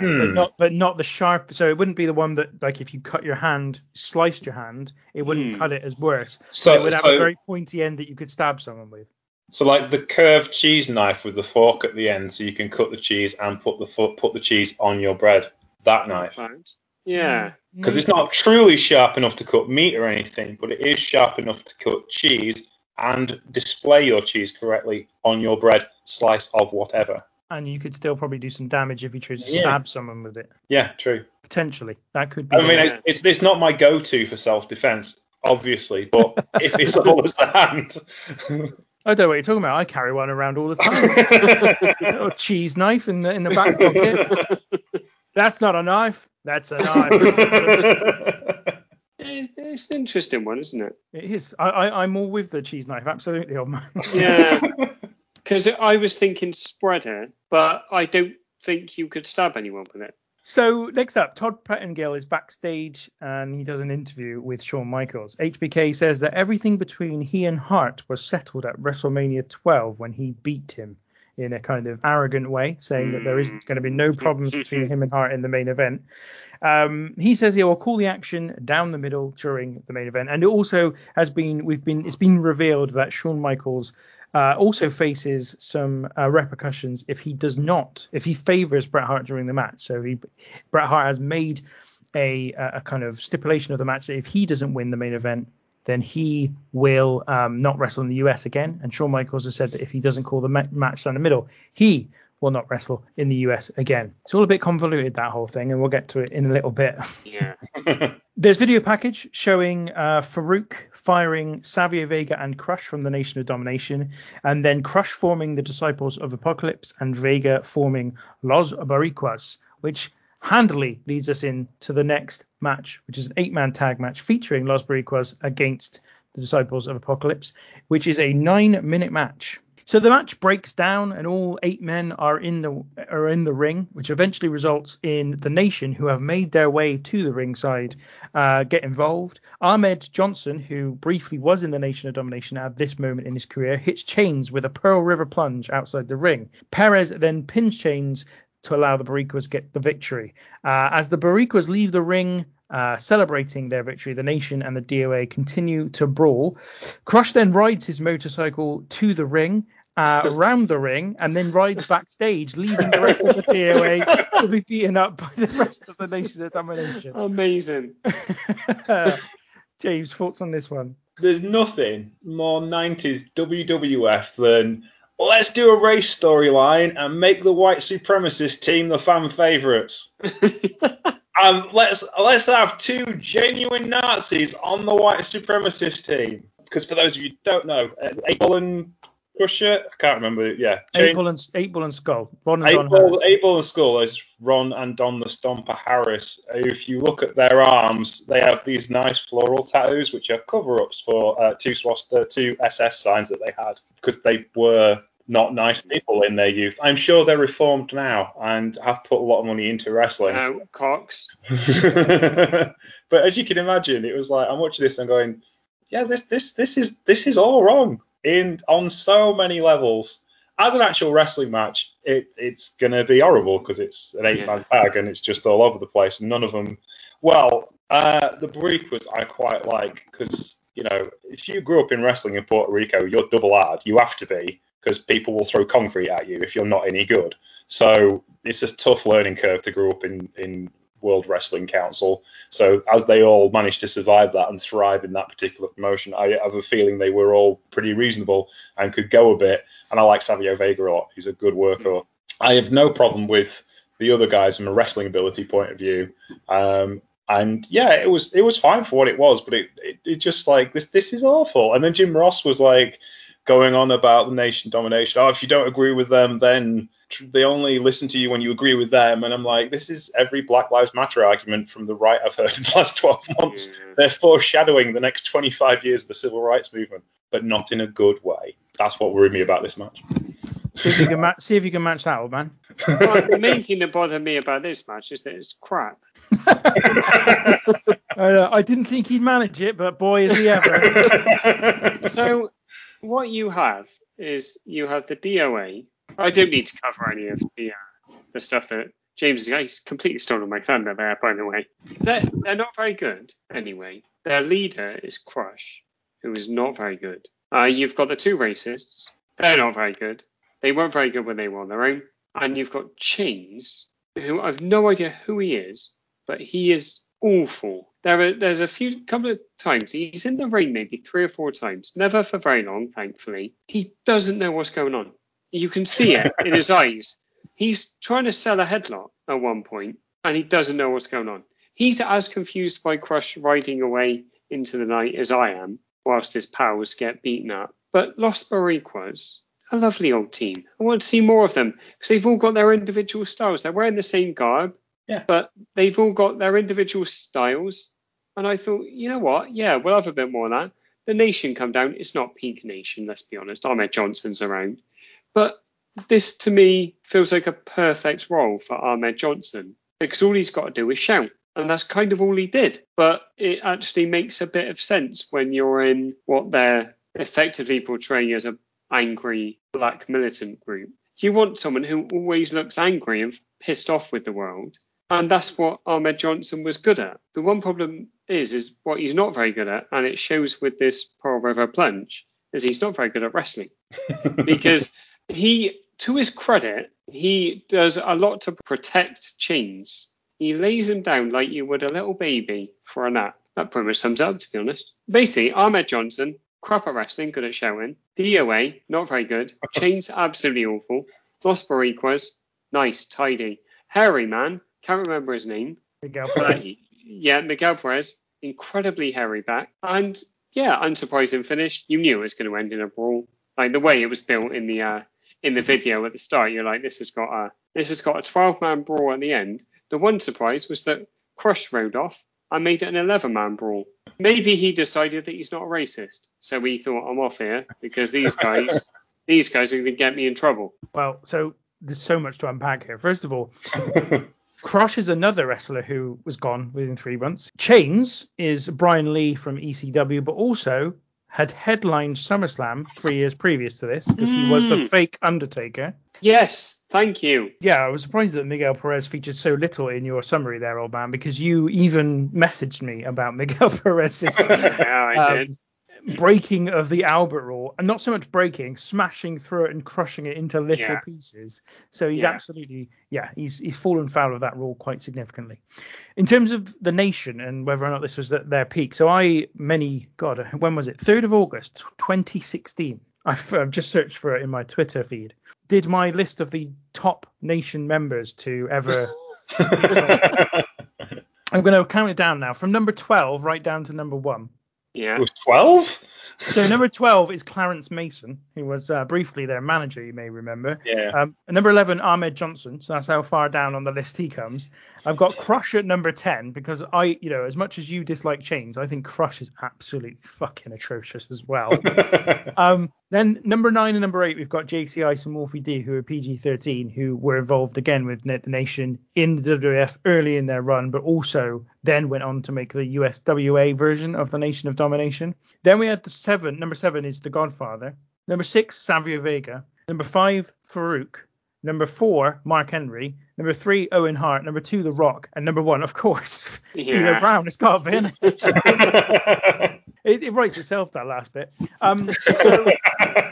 So there we go. God, what can you say about this? It was what it was. It was WWF trying to get as much as they possibly could do out of all 3 of the Harris brothers, because I should say Brian Lee is also brother to 8 Ball and Skull. He's their other brother. Another racist. I don't know about his racist credentials. I'm sure there's something to be said for them. Just as a kind of extra little aside, Ron Harris, who retired from pro wrestling in 2005, began working for a Christian music label. Just so you're aware of that.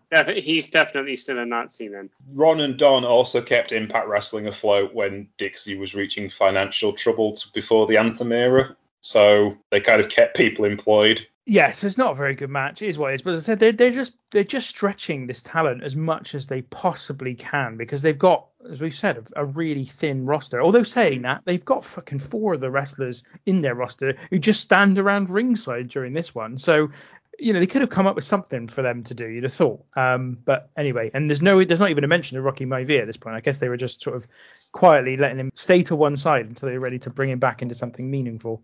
I do know Los Boricuas do have like a reunion every 5 years or so on Puerto Rican indies, and they do an angle together, and are still quite the in Puerto Rico. So they've managed to milk an entire career out of it. So that's really cool. This did strike me, and I may be totally wrong, but this did strike me as WWE probably going, Savio, have you got any mates that you could bring in to just like make a statement? He said, don't you fucking worry about that. I did read a little about Los Boricuas because I did not really have much memory of them. Apparently, they bloody love to party, those lads. And I'll bet they went fucking big. And they didn't even go home. I'll bet they got the bourbons out, the rich teas. They were having a lovely old time. I bet they were. They weren't fucking around with rich teas. They were chocolate hobnobs all the way. I'm telling you right now.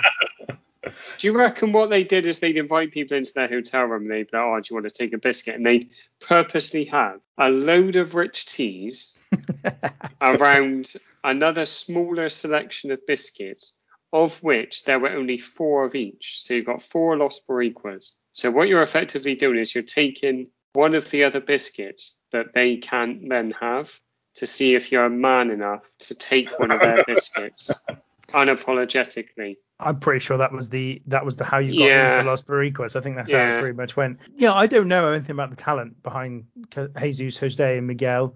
They may be very good, but ultimately they didn't get any chance to shine in WWF, and they meant nothing. So. And you've got 3 lads in DOA who were worse than Crush, and Randy Savage couldn't get a good match out of Crush. Randy Savage has been dead for how many years? 6, 7 years. He'd still get a decent match out of me. And he couldn't do it with Crush. Pathetic. Just to emphasize how bad the Harris brothers are. Right, moving on. Video package is up next, hyping Steve Austin against Owen Hart. Austin says that if he can't beat Owen Hart, he will kiss Owen's ass. I think that plays into the end here, actually, if I'm honest with you. So this one is a infamous match, I think it's fair to say. It lasts 16 minutes, and the ending is the thing that's infamous about it. So Owen Hart reverses an Austin attempt at a pile driver and then delivers an inverted pile driver, I guess you would call it. He has him in the tombstone position, but then instead of dropping down to his knees, sits down basically on the pile driver and holds Austin too low, basically giving Austin a severely injured neck, a very, very bad stinger, and effectively shortening his career by a long time, I would suggest. And at one point, it was even touch and go whether he would return. After that point, Owen does his best to stall for time until eventually Austin manages to crawl over towards Owen and roll him over for, as you'd imagine, one of the worst looking roll-ups ever, because Austin quite literally is concussed very severely and can't pretty much move any of his limbs by this point. Who wants to go first with this one? Just a quick note on the finish, but the little roll-up is still better than anything DOA would be capable of.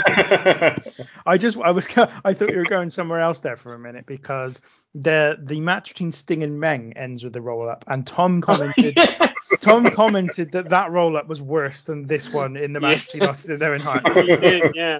I think I dispute it, to be honest, but they're on a comparison, I suppose. So I've got a little bit of housekeeping. Ooh. Not for this podcast. So listen to another podcast. I can't remember the name of it. I don't listen to that many either. But it was a few years ago. And they said they were like, so the reason that at the end of Canadian Stampede, Stone Cold drags one of the Harts, I can't remember who it is, out of the crowd. Be Bruce, wouldn't it, I think? Yes, thank you. Yeah. And starts wailing on him. And it ruins Owen Hart's kind of moment. That was apparently, story goes, that was going to be Owen Hart's moment to stand in the middle of the ring with the adulation of everyone, and that kind of descended it into a brawl.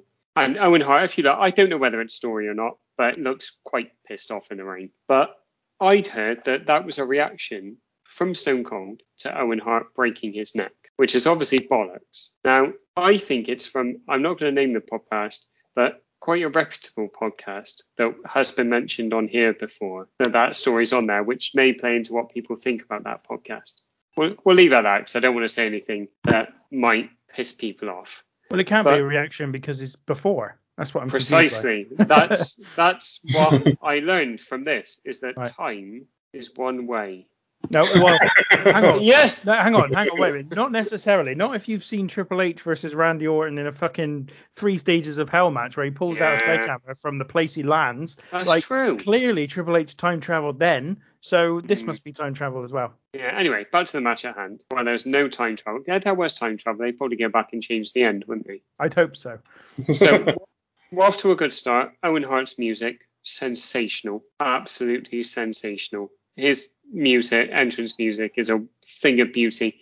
as is his walk to the ring at this, because this was where he'd come down with his slammies and he'd show them off and he's like, yeah, I'm a slammy winner. None of that. He's still got the slammies in hand, but he's walking down intensely to the ring. And then we get arguably the moment of the card, Michael Cole trying to interview Stone Cold.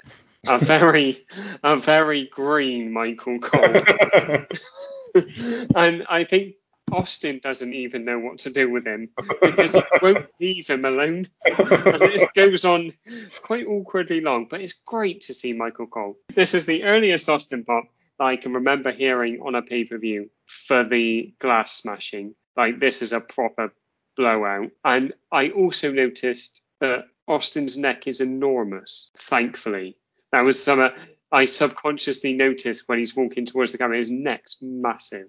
Anyway, onto the match. As predicted, tremendous stuff. They work really well together, as you'd expect from two guys of this level. The crowd are absolutely loving it. And this quite interesting watching outside of Bret Stone Cold, watching a Stone Cold match before he's atypical Stone Cold and seeing just how bloody good he is and how, to be honest, he's something special, I think. When you're watching this is where he's kind of hit his groove. You obviously see it at Canadian Stampede as well, where he really is clearly comfortable doing what he's doing. He knows his character and he just works it brilliant. Owen Hart is obviously absolutely tremendous. The end is absolutely disgusting. Like, it's horrendous to watch. And I think it would be even if the injury doesn't happen, because you can see it happening. Like, when he sits down, he's so far below the bottom of his thighs. It's very uncomfortable viewing. But I know how it ends. So I was able to really, really, really enjoy the match. And it may be a bit, not sad, but just made, I think, as we've speculated and other people have, just where it might have gone for Austin if this hadn't have happened. Because he might not have been as big as he was, not working the style that he did, because people knew exactly what he was going to get. And he kind of had to just turn into this brawler. And yeah, good stuff. Yeah, it's an interesting match from the historical point of view. But the actual content of the match is really, really good. Just watching two wrestlers who know exactly what they're doing, telling a story and putting that over, and you know what's going on in the match. And I forgot how good Austin was at this point, and I forgot how good Owen was as well. I've been an Owen Hart fan since first time I saw Owen Hart wrestle was 1984, when he was about 18. He came to the UK and he wrestled in a tag match with one of the other Hart brothers, not one of the good ones, and they wrestled Dave Finlay and Rocky Moran on ITV, and it was the first time I saw a German suplex, and it was like the world had come undone. It was like, because it was like, even like Ken Walton was like, I can't describe what that is, and it was like, that was amazing. So I was a big fan of Owen since then. And then watching him again, he'd slowed down because he'd had injuries too, and he wasn't the flyer he was, but he didn't need to be, because he could tell a story. He'd wrestled everywhere in the world, knew exactly what to do to get a crowd in exactly the right place, whether he went face or heel.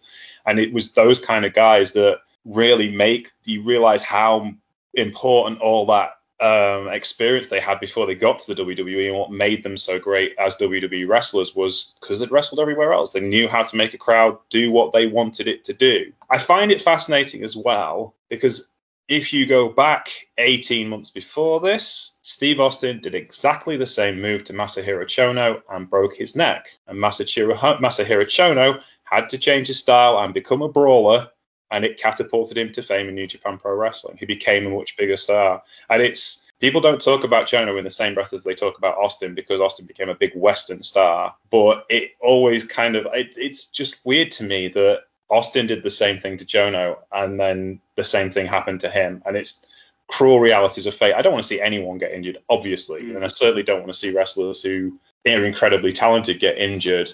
But that bit always fascinates me. We don't talk about it in the same way, because, Austin has said he was quite angry with Owen for not getting in contact with him after that event, and they eventually made peace before Owen passed away. But also, Austin never called Chono either. There was no recording of him going to see Chono and seeing how he is. It was just another wrestling match. They were on tour, and that's that.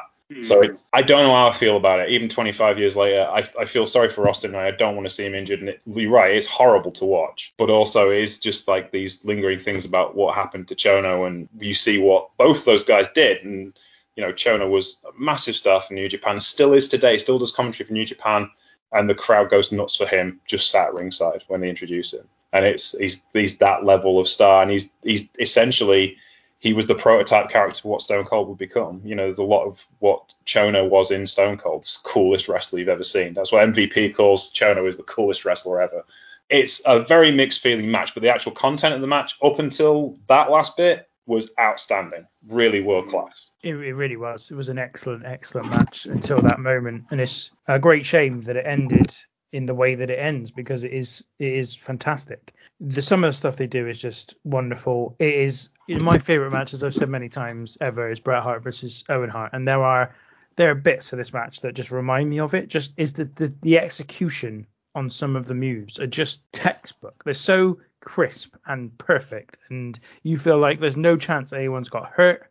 They've just done it, and it just looks perfect, and they build it really well to a great crescendo, which is presumably going to be a very big false finish after Owen Hart does a tombstone piledriver on Austin, and then they're going to have some kind of thing that ends with a roll up. Then the piledriver, as you said, it's horrific. I can't watch it. As soon as I know it's coming, I turn away from the screen. I just can't watch it. I remember the picture in WWF magazine of Owen Hart in the air with Austin, like in position, and his head is clearly significantly below his thighs. And I just think, what the fuck are they thinking? Why are they doing this move? No one does this move. No one ever does this move. Like, as you said, especially, James, as you said about Chono and the injury that he suffered from the same move that nobody does, by the way. Like, that was probably once in like a million occasion that anyone even did that move and did it in that way. Like, you could do the tombstone pile driver, you could do the normal sit out pile driver where the person's face is facing away from you, but to have them facing towards you and sitting out on it, no one does that move. It's like a momentary lapse of I don't know what. Like, why? Like, there's a thing. I think Austin, as you said, talks about him being very upset about it, and he's talked about the fact that they'd had a conversation about doing a tombstone pile driver, but that Austin had insisted it would be on the knees, and Owen had then said he's more comfortable doing the sit out pile driver, and I'm like, okay, well, fine, but do it the normal way, because had he done it the normal way, even if he's holding him a bit low, his head's got somewhere to go. But yeah, the other way, you've got nowhere to go. You're going to get hurt. So it's almost like I can't understand it. I can't even understand why they would do it and what they're thinking. And I also it's a time when I don't think WWF, any of the wrestlers in WWF, were in the mode of trying to do things that would look super cool. Because that just wasn't what they did back then. Like in that time, that wasn't a concern. They do it all the time these days. They're always trying to find ways of doing something really super cool in the middle of the ring.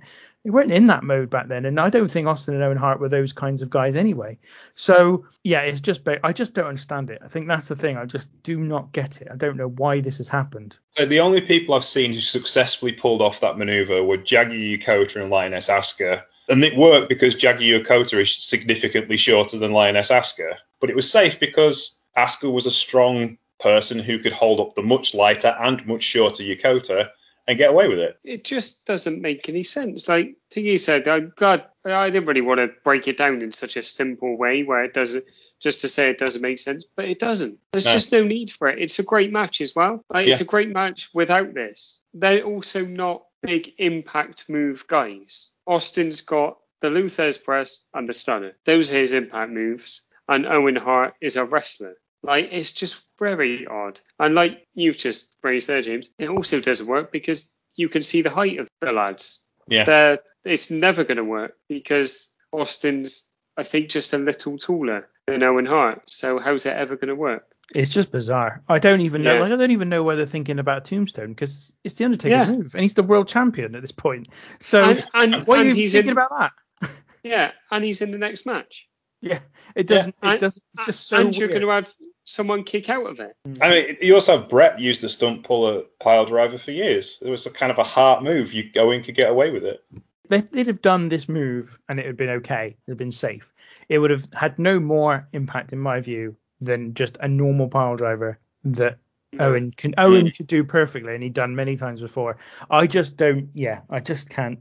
It's like one of those things where, like, sliding doors moment. Who has even conceived of this being a tombstone? Why not just do a normal pile driver? It's really odd. This whole period is a whole load of sliding doors. That's what I find fascinating about it. And this is one of them. And we're a couple of months' time, we're going to get another one. And I think there's bits of that I want to talk about during the main event. So we'll get to that in a minute. So the main event is between Bret Hart and The Undertaker, and we get a hype video for the two where Bret says that if he can't bring the title back to Canada, he won't wrestle in the US again.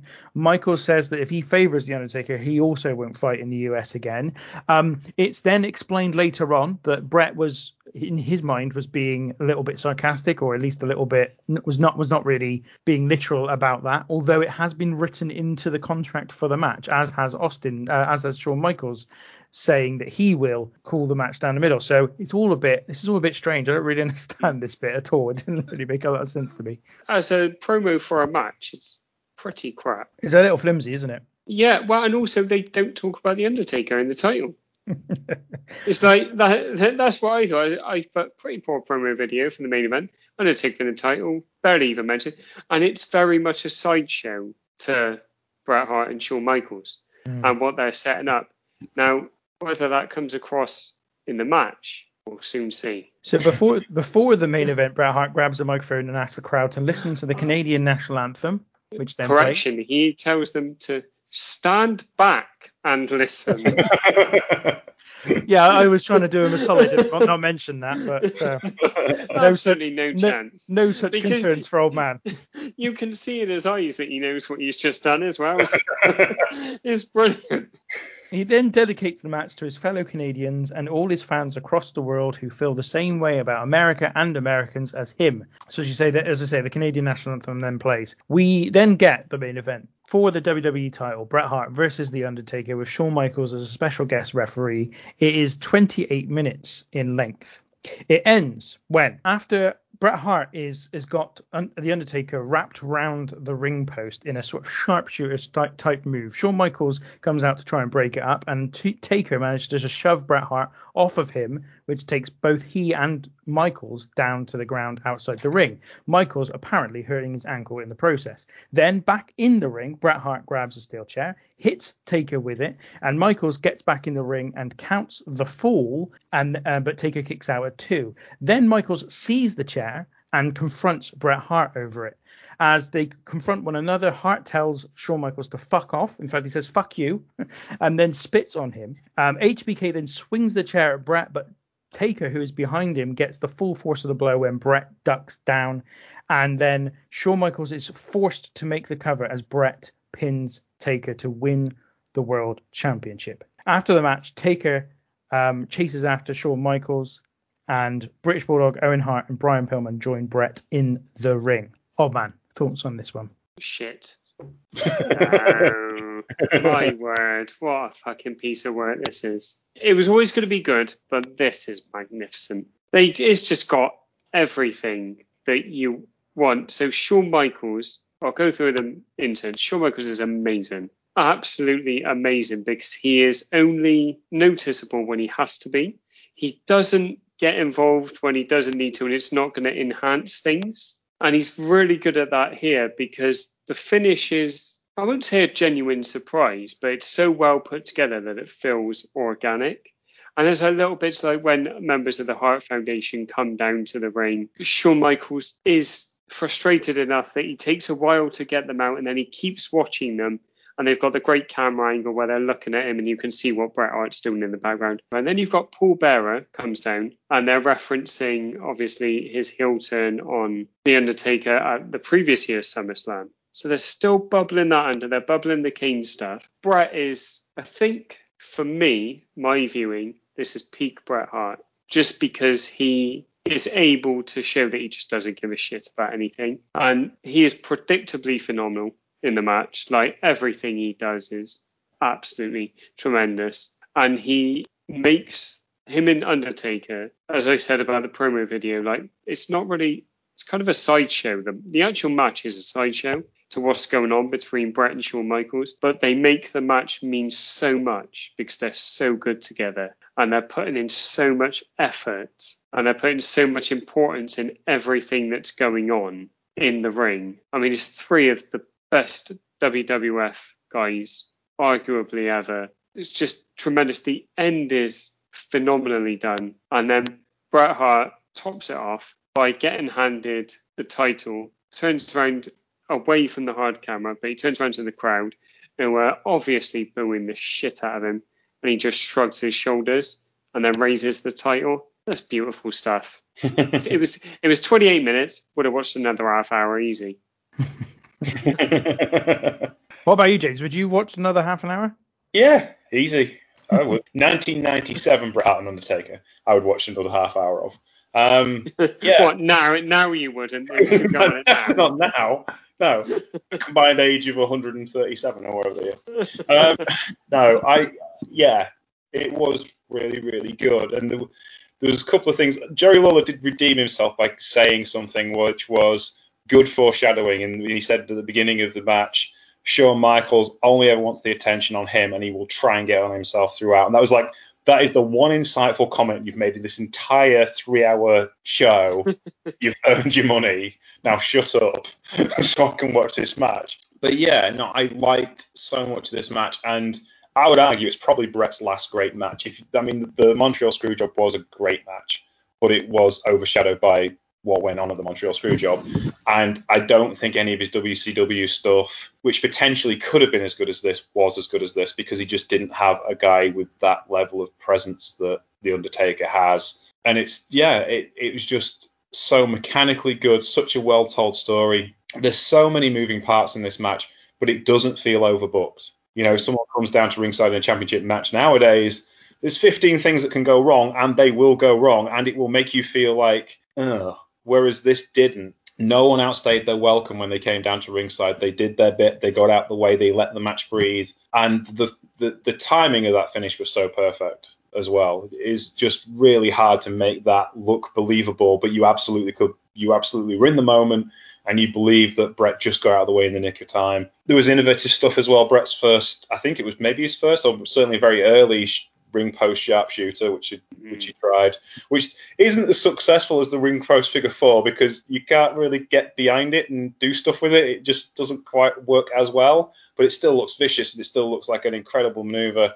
So yeah, no, this was really, really impressive. Really enjoyed this match, and as good as I remembered it, which, you know, it stands up still. Like, you could stick this on a pay-per-view anywhere today and it would be just as good now and just as vital to the growth of the company as well. So yes, I really enjoyed it. Yeah, it's an amazing match. It's really, really good. What I love most about it, you're right there, is that there are lots of other people involved. First of all, Shawn Michaels is the special guest referee. We've got the Hart Foundation come down at one point. We've got Paul Bearer come down at one point. But actually, all of it adds to the intrigue around this match. Because, as Old Man says, there's, you know, you start with the concept that actually it's Bret Hart and Shawn Michaels who don't like each other. They really don't like each other. And that's really the feud or the personal issue that is taking center stage during this contest. But what happens is that the WWE do a great job. Everybody does a great job in terms of booking this, so that actually your mind is taken away from the sense that Michaels might be the thing that makes a difference. So if you were just going to do it really, really obviously, you would never make it so that you'd never attempt to distract people from the fact that Shawn Michaels is the referee. But Paul Bearer coming down kind of and adds in this kind of intrigue of, oh, is it actually going to be Paul Bearer who makes a difference to the end of this match? Is it going to be him or Kane even that we have heard about so far at this point? Will they make the difference and stop The Undertaker from being champion? And then when he's ejected, it's the Hart Foundation that come down, and suddenly you're like, well, okay, is it the Hart Foundation that's going to make a difference? Are they going to be why The Undertaker loses? And then getting rid of them is what allows Bret to bring the chair in as well for the first time, because Shawn Michaels is no longer with them. So even all those little bits are just perfect. Even Jerry Lawler, the bit you just said about with Jerry Lawler saying Shawn Michaels needs to be the center of attention. How many times, especially in WWE, but I'm sure in nearly all wrestling, do you hear one of the commentators almost foreshadow but give away the end by saying, oh, I don't know, for example, Shawn Michaels is definitely going to cost Bret Hart the match here. because that's what ordinarily the heel commentator would do, would try and say the contrary thing to what's going to happen at the end. It's so transparent. It's unbelievable. Jerry Lawler doesn't do that. He just says that he's going, he just intimates that Shawn Michaels is going to make the difference. He doesn't say which way. He doesn't try to predict what will happen. He just says, Shawn Michaels is going to be the center of attention come the end of the match. And then the Michaels chair shot at the end, I think it's just perfect, because I watched it 3 or 4 times. They show the replay again and again and again during the broadcast, and I've never seen a better missed chair shot in my life. You watch it again, look at his eye line the entire way through. He does not see that he's going to miss Bret Hart until he's hit the Undertaker. It is perfect. And the reason he's able to do it is because when Bret spits on him, he turns away in disgust and anger, and almost like trying to keep because he's got the stipulation where he could be stopped from wrestling in the US again if he helps the Undertaker, basically. And so he's doing everything. He turns away almost to try and stop himself in the rage that's built up in him from Bret Hart saying fuck you and spitting in his face, to him then kind of, and as a consequence, he's turned away. So as he's swinging the chair, he's not looking where the chair's going. It's just perfect. I don't know how they managed to, they've tried to do this again and again and again since and never got it so perfect. They've done all kinds of things like this where someone misses the chair shot, they're trying to hit someone else and they hit the person. They have never done it this well, I don't think. It's just absolutely phenomenally executed. But it also goes to meet my overall feeling about what I said at the beginning, which is that WWE was in such a good artistic place at this point, because think of everything that's going on around this match. So first of all, the Undertaker's the champion. Bret Hart's challenging him for the belt. He's got a massively personal feud with Shawn Michaels going on. But what they're going to do here is sideline Michaels into a feud with the Undertaker for the next couple of months until they can get the Shawn Michaels Bret Hart match they want at the Survivor Series. Now, I don't know what their plan was going to be, and we'll go into that in a minute, because I've got some interesting things I want to talk about there. But the fact that they were able to sort of skew Shawn Michaels into this feud with The Undertaker for a couple of months, coming out of this match where it feels like the whole thing is building towards Shawn Michaels and Bret Hart, it's just brilliant. And in the meantime, they're maintaining that storyline thread of Kane and his emergence onto the scene. It's just wonderful. This is top-notch storytelling for the main event across, from pay-per-view to pay-per-view to pay-per-view, which the kind of stuff that, I don't think that WWF have been capable of doing for a very long time. But back then, it was just marvelous. And they were stretching, as I said, getting the most that they could out of a very small pool of main eventers here and doing a cracking job as they did it. So, yeah, I just think everything about it's really, really good. Everything about it is just fantastic. And I agree, this is peak Bret Hart. Not necessarily in terms of in the ring, but just everything. The whole thing that Bret's doing at this point is perfect. He's never been better on the mic than he is during 1997. No. He's never been able to elicit the kind of reactions that he manages, certainly heel reactions that he manages during this period, as he does when during this year. And he never, in my opinion, never looked as invested in anything as he does at this point. Now, that's not to say that he didn't look invested in the past, because he did. He always was believable. But there was never a time where he didn't feel absolutely like he meant every word of everything he said and meant everything he did. He's just on absolute fire during this year. It is his peak year, in my opinion. And funnily enough, it is then the peak just disappears literally at the end of the year as a consequence, obviously, of his own motivation going because of what happens at the Montreal Screwjob.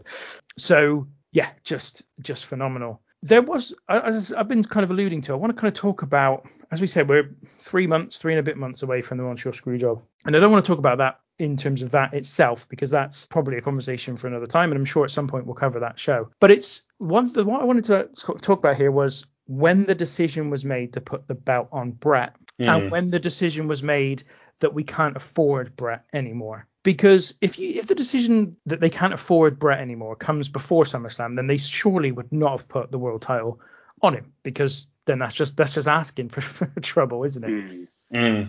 But having seen what happened to Austin, the guy that you're effectively lining up to be the top babyface star for the next however many years, you've just seen that his career is now in jeopardy as a consequence of the injury he's just suffered. How do you make the decision after that point that you can no longer afford Bret? Isn't it incredibly risky to suddenly go, fuck, Austin might be gone forever, and yet I'm also willing to let Bret go at a point when we already are really low on the ground of main event guys. It just feels so strange that they don't seem to, all this timeline just doesn't seem to make any sense to me, and I can't make head nor tail of it, and I just don't understand why, unless the WWF really were in the kind of financial difficulty that at one point it was reported they were, and therefore Vince quite literally could not afford to pay Bret Hart the money they were paying him. I don't understand why you'd make that decision in the wake of this show. I just don't get it. If you watch the Wrestling with Shadows film, which obviously like documents this period at the same time, it doesn't become any clearer then either when you watch it.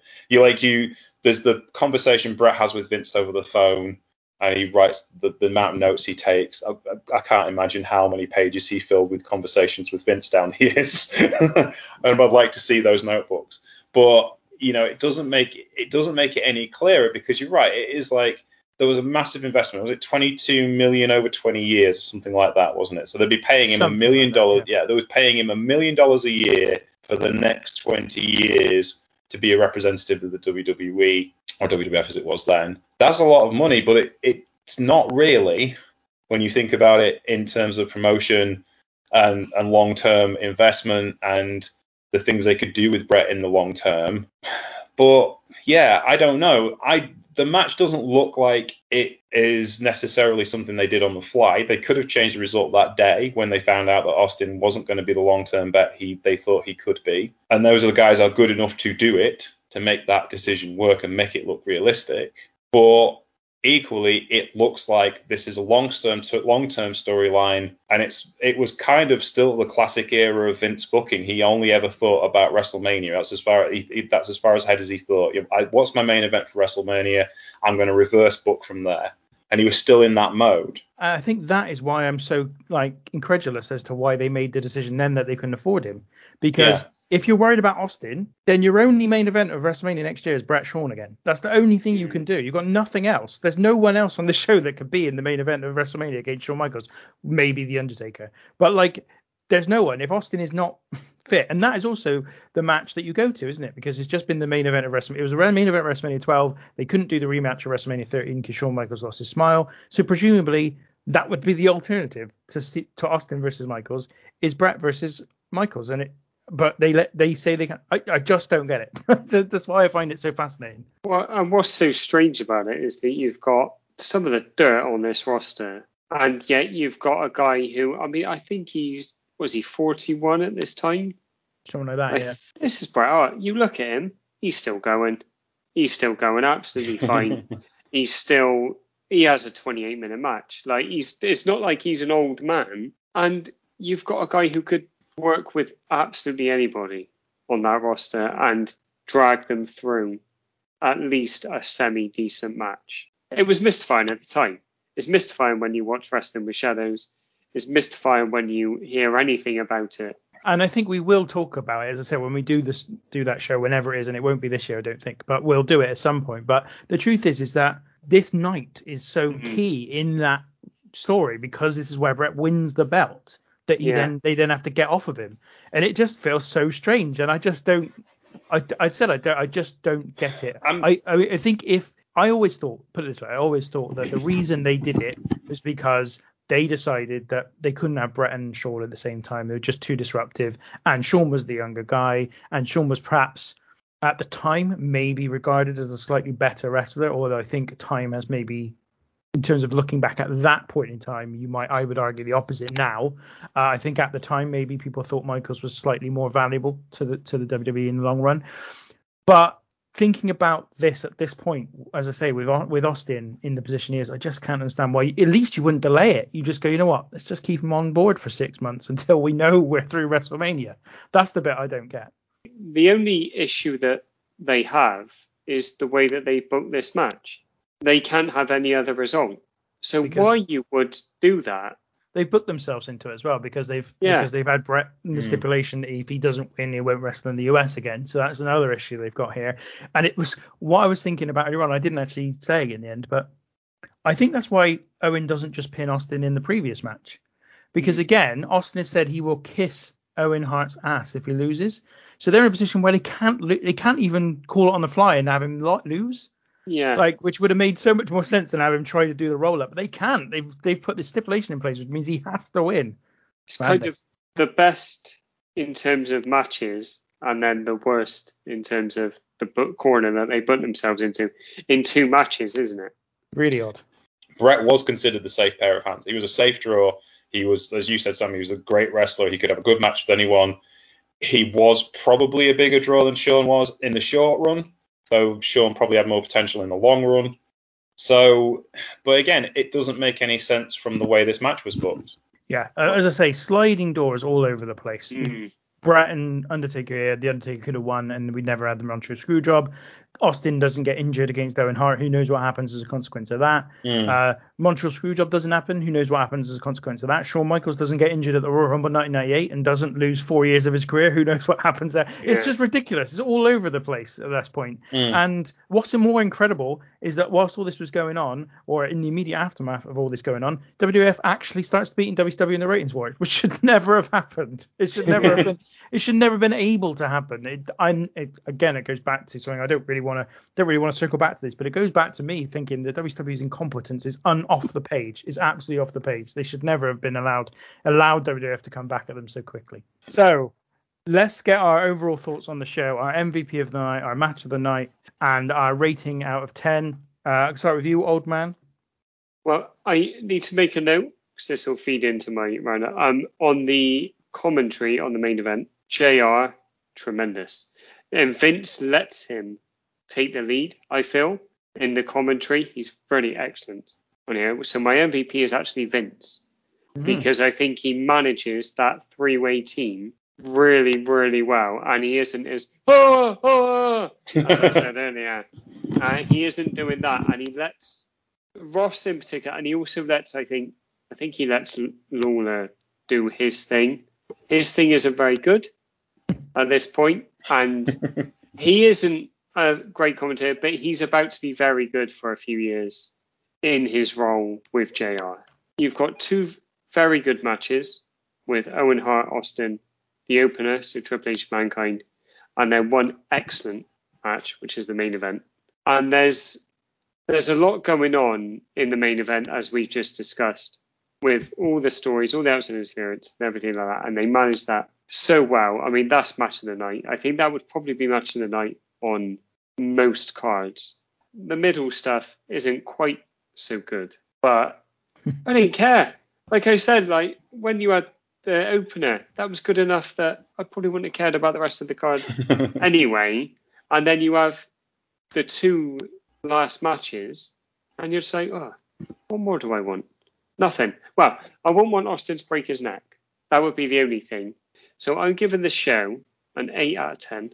If the middle stuff hadn't been so drossy, it would have probably got a 9. But I think an 8's fair. Well done, lads. James. Okay, well, I really enjoyed the show. I think it was an interesting slice of wrestling history, and there was more to it in the long run than we possibly knew at the time. And looking back at it now with hindsight, it's actually a lot more interesting than you realise, because there's so many different things happen on the show. I think my MVP would be Mankind for that opening match, because he was just superb as a get himself over, get Triple H over, get the crowd going, tell a story. He did so many different things in that match to make it work, and that was kind of the ideal seed to build a big babyface run around, and I really enjoyed that. Just as a general roundup, things that I haven't mentioned, Jerry Lawler's mild obsession with Steve Austin kissing Owen Hart's ass during that match. Yes. I'd never realized that the King enjoyed talking about rimming so much. Yeah, he says that he's going to French kiss his derriere. Yes. At one point, which is a wonderful visual. It is just like you can imagine him commentating on gay porn. And yeah, that was something in my head that I never thought I'd see or hear, indeed. Now I think back at it some many years later. Also missed Shawn Michaels' referee shorts. Yes. Yes, he didn't wear the short shorts that he would referee in the main event of the FMW 9th anniversary show the following year, Mr. Ganasuke versus H in a street fight, and he wore the shorts there, which is a bizarre card because Shawn Michaels is refereeing the main event of a different company's show and doing all his promos in English to a Japanese crowd, which is a bit weird. As far as my match of the night, I have to go with the main event. I have thought about this. I was going through this and I was like, yeah, you can't not give it to the main event because it's exactly right. It's what a half-hour match should be. There's plenty of story there. It advances both wrestlers' careers. The title seems important. It's a championship match. Even the referee gets over in this match. You can't say that very often. So yeah, it has to be the main event as my match of the night, really. And I would give this show 7.5 out of 10, just because, like you said, the middle does sag, and Republican governors, no, we don't need that in wrestling. Yeah. Well, I've got some bad news for you, James, because we don't allow half scores on this podcast. Oh, it's got to be. You told me now. I'll go with 8 then and be generous. Fair enough. No, that makes sense. So yeah, for me, I gotta be honest, James, I was very close as well to, like, is it a 7? Is it an 8? You boys have actually talked me round to making it an 8 because I honestly had already written in a 7 before we did the recording, but I've actually changed my mind. I think the quality of the main event, the quality of the Intercontinental Title match, and the quality of the opener is such that it really doesn't, like you said, old man, it really doesn't matter that the middle bit is not very good at all. And actually, I say it's not very good at all. I didn't think the Goldust Pillman match was that bad. I didn't really think that the Shamrock Bulldog match was that bad. It just had a bit of a poor finish. And I didn't think the Godwins versus Legion of Doom was anywhere near as bad as I thought it might be. So, yeah, I have to give it some credit. So for me, an 8 out of 10 as well, which gives it an average score of 8 overall. My man of the night, MVP of the night, whatever you want to call him, Bret Hart, easily. Just such a great performance at a peak in his career, possibly the peak in his career. This night might even be the peak, his 5th world championship in the WWF, and after which things go downhill for him pretty much constantly. As you said, James, possibly the last great match he has, which is really interesting thought and perspective, because you're probably right there. And yeah, match tonight, it's got to be the main event. There's nothing. The other 2 matches are very, very good, but you can't really give it to Austin versus Owen Hart because of the ending, and you can't, you sympathize with both of them ultimately for the ending of that match, but it is still a box, and it doesn't really help the match itself. And we can be perhaps a little bit blasé about it now because we know that Austin is perfectly healthy as he is now, so it's not such a big deal. And yeah, the main event, the opening match is cracking as well, but I don't think anything's quite as good as that main event. So excellent stuff. Now, I did say that we would do the top 10 and the bottom 10 countdown. I will very quickly run through that now because we've still got the game as well to go. So we really are pushing stuff here. We have pushed James into overtime. We have. This is a second marathon because we did the Troopany show last night with 4 of us reviewing Slammiversary, and we went over 2 hours, and we were all very angry by the end. Are you as angry tonight? No, I'm chilled and relaxed tonight. You guys are calming me. So let's start with the bottom 10 shows we've covered so far. So we have got in 30th place, ultimately, at the moment, WCW Sold Out 1997, our second ever episode, and I don't think we're ever going to be how low that's got to. A rating of 2, an average rating of 2. WWE Fastlane 2017 is at 29 with 2.67. It's got an equal rating as 2 WCW shows, Slamboree 2000 and Bash at the Beach 1995, also coming in at 2.67. 26th place is WWE Judgment Day 2007 and WWF Saturday Night's Main Event number 1 are both 3.33 averages. 24th is WCW Spring Stampede 93, which is the Legends reunion, which had that awful, slow, horrible bit during the middle. WWE Vengeance 2004, Living Dangerously 99 ECW show, and WWE Royal Rumble 1995 are all on 4.33 as an average rating. So those are the bottom 10. Top 10. WWE Payback 2016, 6.33 rating. WWF No Way Out 2000, 6.67. Also on that same number, WWE Saturday Night's Main Event 15, which was from March 1988, and WCW Spring Stampede 1994, which I will continue to maintain as a ridiculously low average thanks to Tom's stupid rating. We should have had James on for that one. It got like 9.7, I expect. Sixth is WWE Royal Rumble 1992. 7.33. Then we've got today's show, WWE SummerSlam 1997. 8. Rating of 8 is the fifth best rating because the top four all have 8.33 averages. They are NXT TakeOver Chicago 2, WWE WrestleMania 30, WrestleMania 19, and ECW One Night Stand 2005. So there we go. Those are the top 10. If you've made it this far, you might want to make it a little further by giving us a review or a rating wherever it is that you're listening to this. Or if you prefer, recommend us to one of your wrestling fan friends, current or lapsed, and we'd love to get them on board. James, tell everyone a little bit about where they can find you and your podcasts. You can find me at Sheriff Lone Star on Twitter. You can find The Truepenny Show at Truepenny Show on Twitter and on Facebook, The Truepenny Show, and on Patreon, The Truepenny Show. Podcast goes out every Monday. We have the Wrestling Rewind when Dara has got it produced and set to be, which is usually about Wednesday or Thursday. It's a floating time schedule with them. They're kind of free-flowing guys. They're a bit hippie wrestling review. And we do shows that are about Japanese wrestling, history of wrestling. We cover New Japan. We cover Noah. We cover Tokyo Joshi Pro. We've done all sorts of stuff with that, all sorts of wrestling promotions. And we cover modern wrestling, but historical wrestling as well. And you can find our guide to Japanese wrestling. If you don't know anything about Japanese wrestling, we've got over 70 hours of information and chat about that too. As I've said many times before, but James and the Truepenny Show is about the best place you can go for any coverage of podcasting Japanese stuff. It is some excellent stuff, and it's very much recommended. We move on to the game, the really important stuff of the day. Finally, that bloody shit's out of the way. So today, I'm the host, as I said, and James is stepping in for Tom. Today's contest. So WWE have just recently released on Peacock and on the network their top 50 tag teams of all time. So I am asking you to name the teams that were involved in that list. As I say, there are 50 tag teams. All of them? Oh, yeah. Good luck. So I think we'll probably let you go first, James, just as you are obviously our guest. So you get the first guess. Okay, the Dudley Boys. Good start. They are number 5 on the list. Ooh. The Hardy Boys. They are number 2 on the list. Hart Foundation. Hart Foundation are number 3 on the list. Getting the big hitters in early, love it. The Quebecers. Oh, what are you doing? Are you sure you want to go there? They're on it, but I'm shocked. So, full disclosure, I watched the first 10 minutes of the first episode, and the Quebecers were on there, and I got so bored I turned it off. They are 48 on the list, so yes, that makes sense.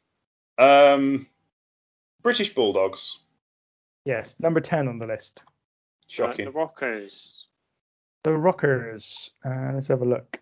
Yes, they are number 14. Demolition. Number 11. That's scandalous. LOD. Legion of Doom are number 6. Powers of Pain. Oh, I think that's a brave shout, that one. I'm afraid not. James. No Powers of Pain. That was it was a difficult one because I was leaning into the fact that this was also a WWF list, a WWF-ified list, and therefore never going to favour you. Oh man, I'm sure you've got more to come. Well, I want to say that James has done Tom a very good service by saying Powers of Pain.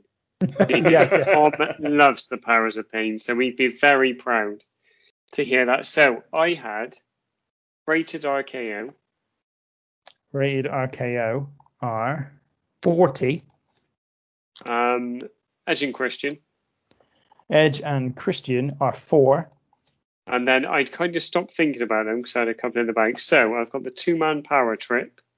I'm not sure they will be because I think they were only together for about 6 weeks before Austin got injured.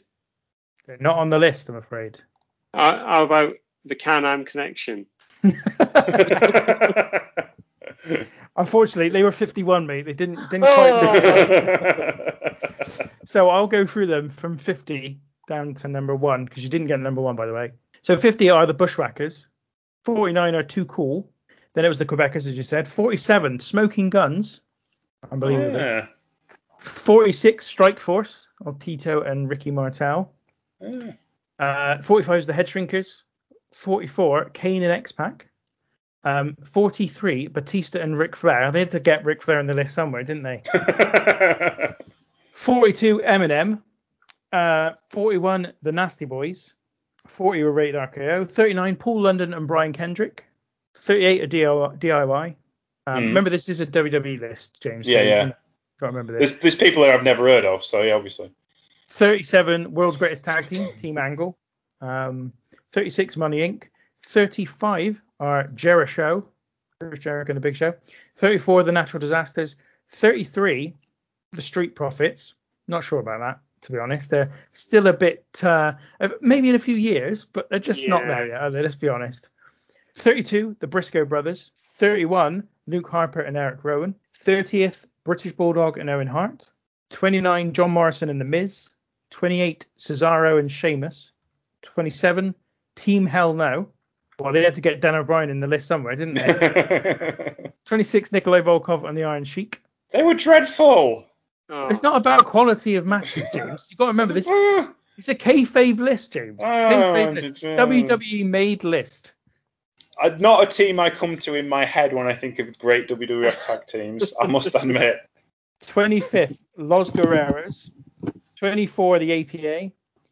23, the Blackjacks. Not the new Blackjacks, the originals. Yeah.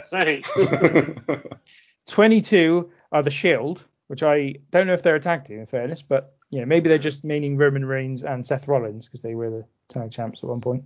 21, DX, Shawn Michaels and Triple H. Well, they had to get Triple H in there somewhere, didn't they? 20th, the Undisputed Era, which again could be any number of different combinations of teams. 19, the Soul Patrol, Rocky Johnson and Tony Atlas. Well, they had to get The Rock's dad in there somewhere, didn't they? Talk about shoehorn, and they're 19. They're number They won the titles once. Yes. Well, they're only one position below Professor Toru Tanaka and Mr. Fuji, who won it about 70 billion times. Yeah, them two I could understand, yeah. 17 are the Steiner Brothers. 16, the Rock and Sock Connection. Well, they had to get The Rock in there somewhere.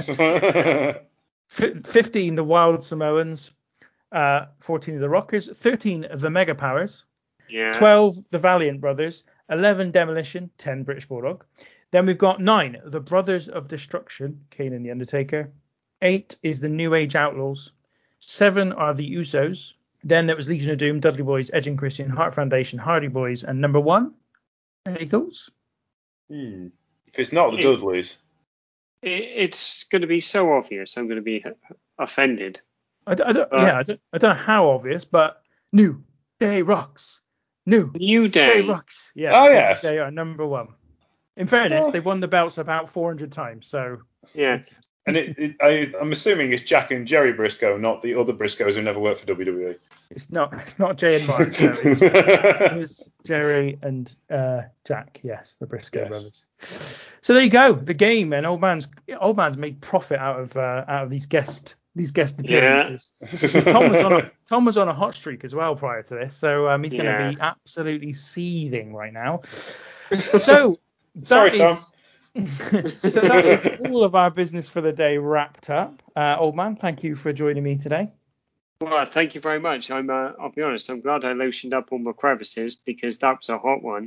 But I don't want you guys to be thinking about that. I just want you guys to remember Kempatera.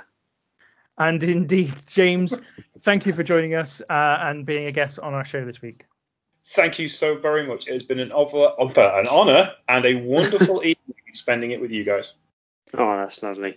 That is lovely. And on that note, I will bring a close to proceedings. We'll be back, though, next week again with another SummerSlam episode. But until then, take care.